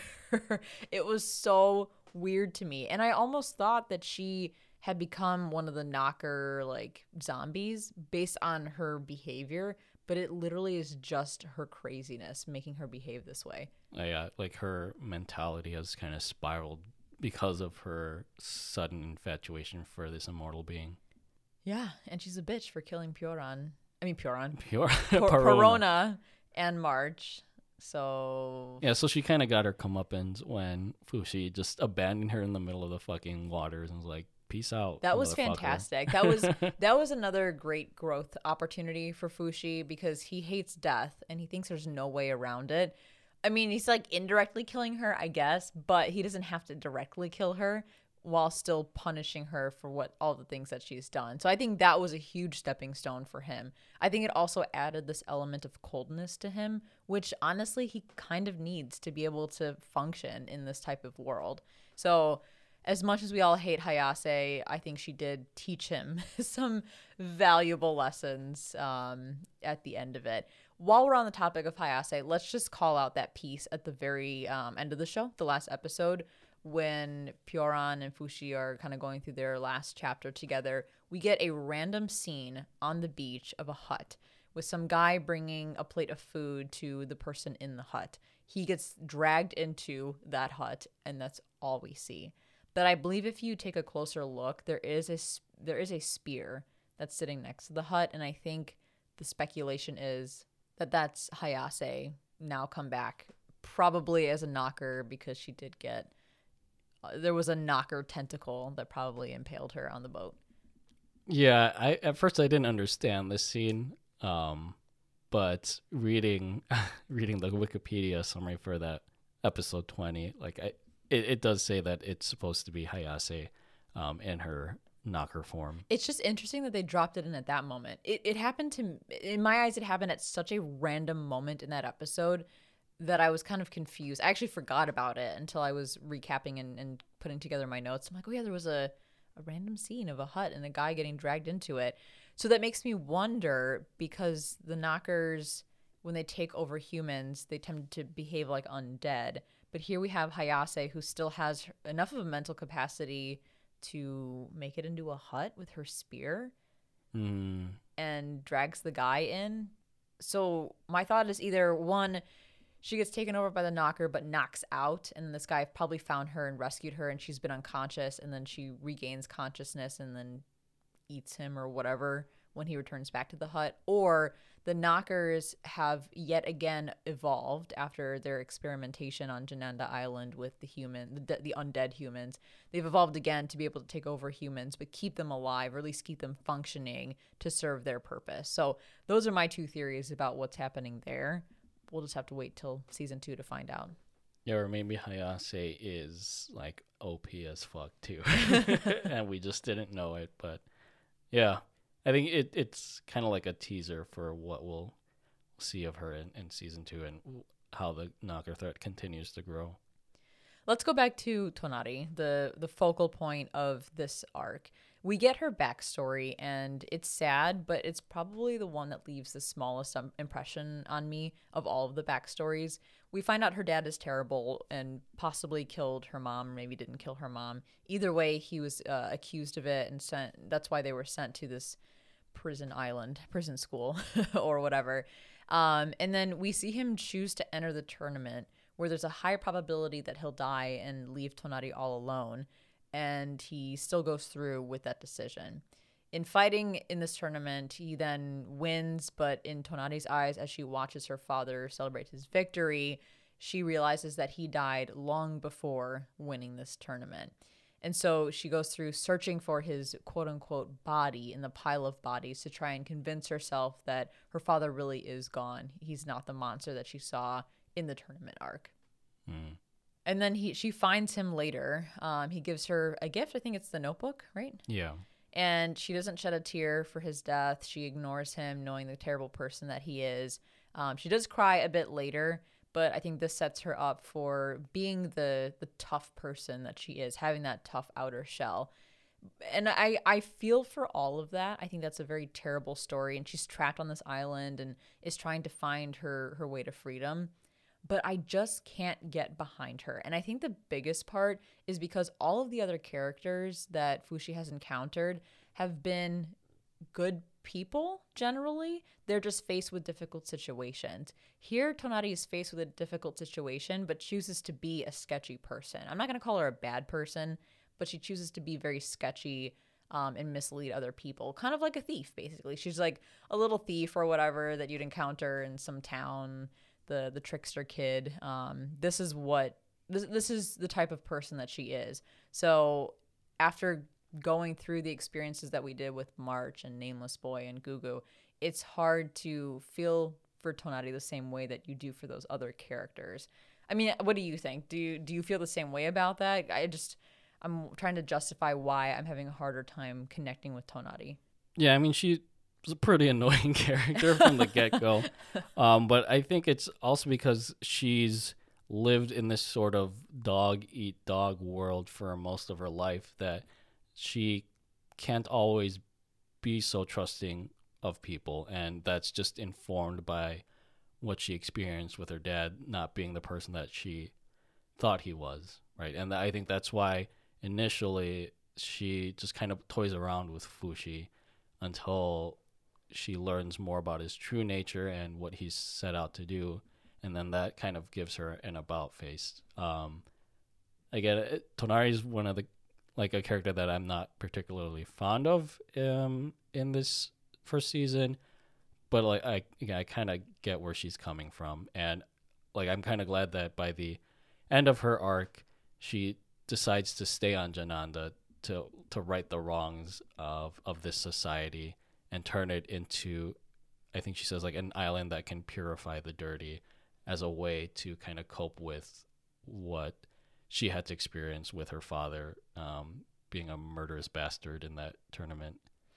Yeah, and again, I still like Tonari generally, and she taught Fushi a lot, similar to the other characters teaching him a lot. And I think the biggest thing that he learned in his time with Tonari is that he is capable of saving people, because you have that moment where she grabs Hayase and decides to jump into the fire pit in order to kill herself and Hayase, but Fushi is able to save both of them, and that is a huge growth moment for him because he has been struggling with this idea that everyone around him dies and it's his fault. So I'm glad he was finally able to save someone and grow in that way. But part of me is like, why did it have to be Tonari?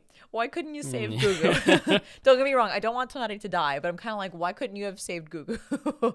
But I think, again, all of these characters have sacrificed themselves for, in order to save somebody else. Nameless Boy, I guess you could say he sacrificed himself to save Joan because he kept Joan safe. I don't know, maybe that's a stretch. March sacrificed herself in order to save Perona. Gugu sacrifices himself in order to save Rin. Here, Tonari sacrificing herself in order to save Fushi. And he finally realizes, if I behave this way, if I try to sacrifice myself, especially knowing it doesn't matter anyway because I'm not going to die, then I can start to save the people that I care about. That's the biggest learning point I feel from his interaction in his time with Tonari. So she taught him something very, very important. It's still very difficult. Sorry, Rigby's he's digging into the carpet. He's nesting. Oh my God, Rigby. What was I saying? So anyway, that's the biggest takeaway from his time with her, and it's incredibly important. It's just I'm still struggling to feel connected to her and her story. You bring up a good point about Fushi coming to that realization, because I think one thing that I didn't like about this arc as well is Fushi starts to become the typical shonen protagonist of him being self-defeating and saying like I can't do this anymore. But I think in that context though it makes sense, because with him saving both Tonari and Hayase, he finally gets back to what his mission is and understands like he has those capabilities. So that was my one gripe. Again, I don't like, as much as we've been watching a lot of shonen anime, that's one thing about shonen protagonists that I find off-putting. The complaining instead of the doing. Yes. Yeah, I feel that. Talking just a little bit more about having a hard time connecting with these characters. So the kids, I don't remember any of their names. I apologize, but the kids that are close with Tonari, all of them have terrible deaths. I think one of them survives, but none of those deaths hit nearly as hard as the other arcs. And I feel like as a viewer, I'm just more distant from these characters than the earlier stories or the earlier arcs. And their stories in the Tonari arc just aren't as compelling as the previous ones, and we haven't got to know them as well as the rest of them. So to me, these things just aren't hitting as hard. I will say though, going back to the knockers taking over the people, it's super disturbing, especially seeing how people look when they're getting possessed and immediately after. For example, I think it's like the red-haired chick, her face and the noise that she was making when she was getting taken over by the knocker tentacles, or the little girl with the eye patch, seeing her mouth agape with tears streaming down her face, or the fat kid with his arm amputated and there's like a huge bulb on his arm where the core had entered his body. All of that was really fucked up. So from a physical point of view, I feel terrible and their deaths are very, very gruesome. But from an emotional standpoint, I felt sad for them, but just nowhere near how sad I felt for other people's deaths. I actually felt more feels for Perona's death before we even saw the flashbacks of her getting killed, just knowing that she died, versus actually watching these supporting characters die from the knockers. And again, to me, I think that's a huge testament to the lack of connection that we have as the viewers with these characters. I mean, it's difficult because you have all of these characters fit into one arc, whereas in the other ones, like it was like the March arc, it was mostly Perona and March that we identified with. Gugu's arc was obviously Gugu and Rin, but then here it's like a whole cast of characters. And yeah, I mean, I wrote their names down, but I don't think that's important because again, they follow the path of Rogue One by the end of this story.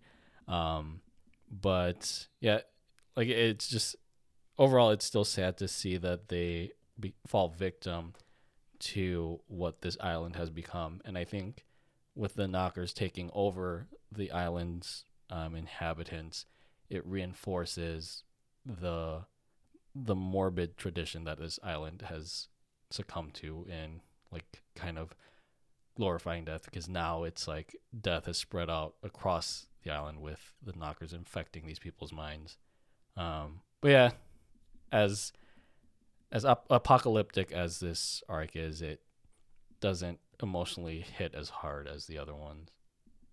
And in the final arc, the Gospel of Pyoran, which encompasses episode 20, Echoes, Fushi struggles with whether or not to reunite with Pyoran because of the dangers that he would bring upon her poor old heart, and Beholder Palpatine's unwanted input doesn't help at all, but decides to have her accompany him to a tropical escape out of a need for companionship.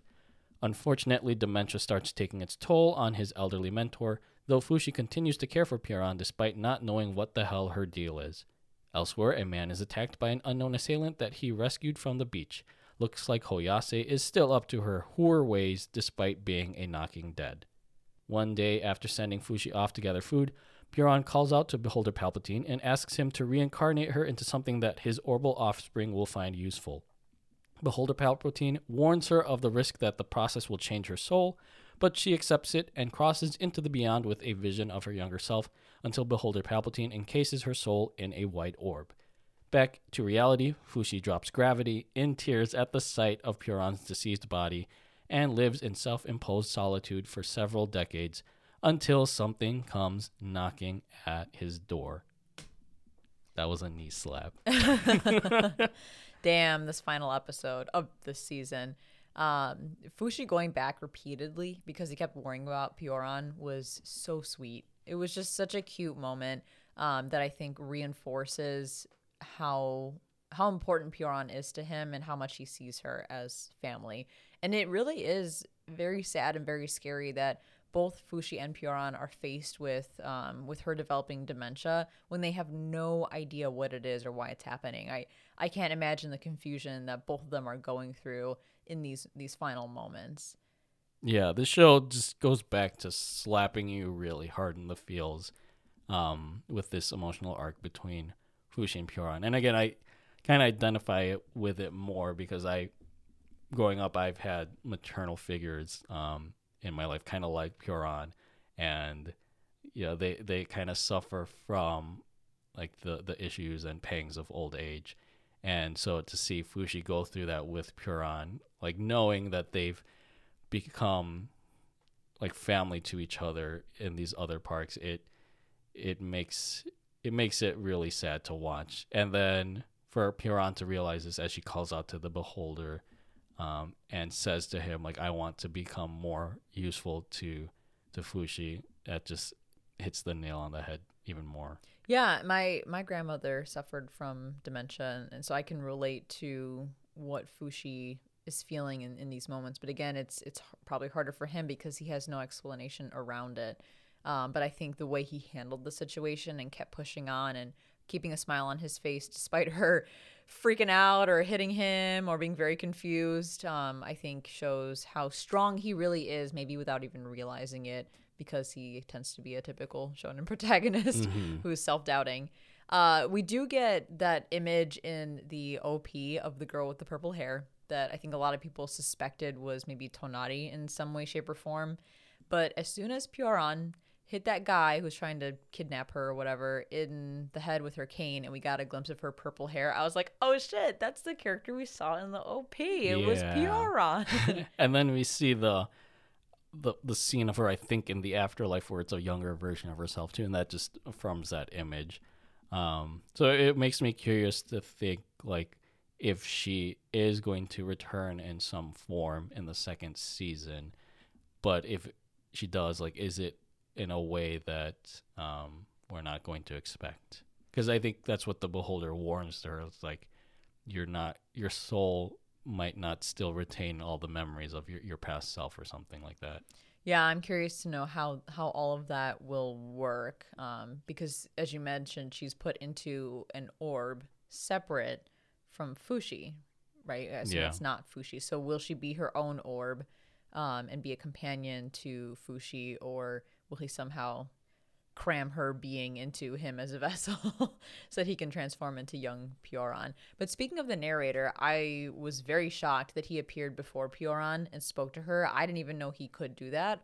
Although really seeing everything that he's done up until this point, I guess I'm not entirely surprised that he can choose or speak to somebody and appear to them at will.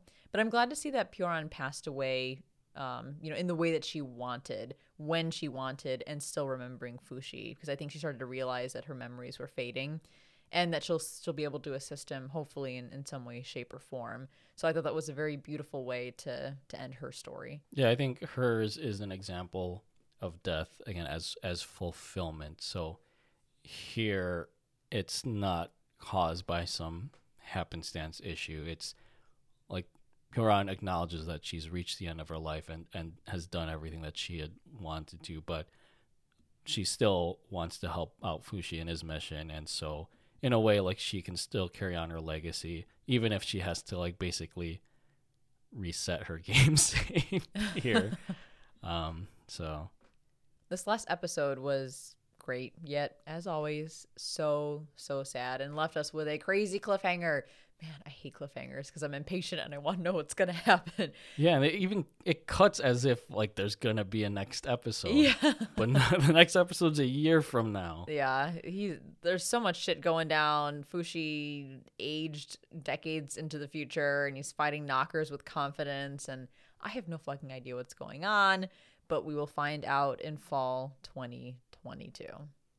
So with all of that said, I guess I just have two final comments about the show, I guess, before we go into our ratings.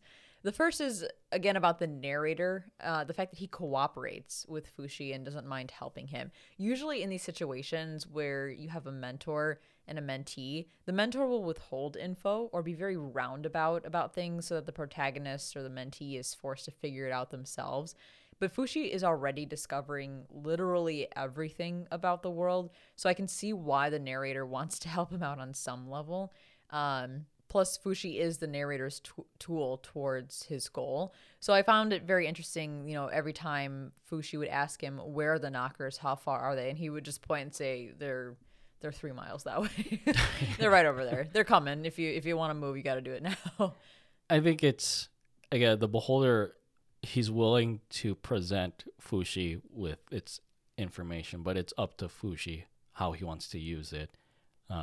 Again, he doesn't want to interfere with the free will that Fushi has. And so as much as he's hoping that his experiment will go the way that he envisioned for it, the Beholder won't exercise control over him. Because I think if he were to do that, then he is no different from the knockers that are trying to control Fushi and the inhabitants of the world. I think he's striking that nice balance of allowing Fushi to grow, but also making sure that the world doesn't go to shit. So he'll tell him, like, yeah, the knockers are that way, go that way or run away from that direction. Because, I mean, literally, if he didn't, then, the knockers could take over and ruin everything. So I can see him at least going that far in his interactions or his cooperation with Fushi. But you're right, he'll leave it at that to allow him to figure everything else out himself. The other thing I wanted to comment on is just, I guess, an overall view of these various arcs. So I see Nameless Boy. I'll kind of break these down with the relationships that Fushi had with each of these characters. So Nameless Boy saw Fushi as his companion. March saw him as her child. Gugu saw him as his younger brother. But for most of Tonari's arc, she saw Fushi as her tool, but then later on as her friend. But so I felt that she was more connected to her own friends, that group of kids, than she was to Fushi by the end of the story. Understandably so. But I think that's, again, part of the reason why her arc hits less than the rest of these arcs, because there's not as much of a genuine, meaningful connection there. And when it does finally develop, it's at the end of the story after everything that they've already been through and they're saying their goodbyes. And then in terms of Pyoron, what would you describe their relationship as? Like, as grandmother, grandchild? Or, like, I was struggling to figure out the right term for what Fushi is to Pyoron. I would say like almost like a mentor, wouldn't you? Like, mentor mentee? Yeah. I could see that, like a maternal mentor. Or teacher student, because she teaches him a lot of stuff, including like how to read and write. Mm-hmm. Yeah, I could see that. So yeah, there's a lot of great connections here. I just, with Tonari's, it's a little less special in the beginning. So that was kind of a struggle. But I am glad that at the end of it, they did become friends. And I do hope at some point in their stories, they cross paths again. Maybe down the road, decades down the road, when Tonari is much older and Fushi is out of his midlife crisis that he's got going on. Mm-hmm. And that brings us to our final thoughts for To Your Eternity. So how many May the Orb Be With Yous out of 10 would you give this anime? I would give it a 9 out of 10. I almost gave it an 8.5 just because the Tonari arc was a bit weaker and the animation quality suffered pretty heavily during that arc. But everything else about the show, from the different arcs that we experienced to the stunning animation to the beautiful music and soundtrack, was amazing. It was all amazing. It was a wonderful journey, and I'm very glad that there's a season 2 because I would love to continue on this journey with Fushi because he's wonderful. So yeah, strong 9 out of 10. What would you give it? I would also give it 9. May the orb be with yous and with your Palpatine spirit out of 10. What the fuck? But yeah, this was just an enthralling anime epic that I think excels in analyzing and capturing the essence of human nature through the lens of Fushi's journey. And kind of similar to you, I think it falters slightly with the Jananda arc and with Fushi starting to exhibit, again, those typical shonen protagonist cliches with his character development. But I think the good still outweigh the bad enough for me to still be invested in what lies next for Fushi, especially with learning more about why he's refused to transform for like 30 years. And not only that, like learning more about the mystery that is Beholder Palpatine. Like, I still think he might harbor some malicious intentions, as I think Tonari had actually warned Fushi about it too, when he started telling her about his backstory. And so I'm wondering, like, does he have the world's best interests in mind when it comes to defeating these knockers? It's, again, to go back to like a religious aspect, it's kind of like the contradiction of this deity that's meant to be loving versus feared, which I know is like a huge topic of debate when it comes to like Christian or even like Jewish theology. Other than that, though, and all that aside, I think To Your Eternity is just one of the very few standout anime series from the spring 2021 season that was just wholly engrossing and captivating. And overall, I think it just really sticks out from the typical adventure stories that we see, not just in anime, but in other forms of media as well. So, yeah, I really enjoyed watching this legend of Fushi grow, and can't wait to see more when fall 2022 comes around. And that wraps up episode 51 of Strictly Anime. If you enjoyed the podcast and would like to support the show, then head over to patreon.com/thestrictlyseries and subscribe on your favorite podcast streaming service so you can be notified when new episodes premiere every Monday. Follow us on Instagram at The Strictly Series and on Twitter at Strictly Series, and connect with us there or on our website, thestrictlyseries.com, to share your thoughts on the anime we review. You'll also find more info on Strictly JoJo, our other podcast dedicated to JoJo's Bizarre Adventure. Thank you so much for listening, and as always, stay safe, stay healthy, stay weeb.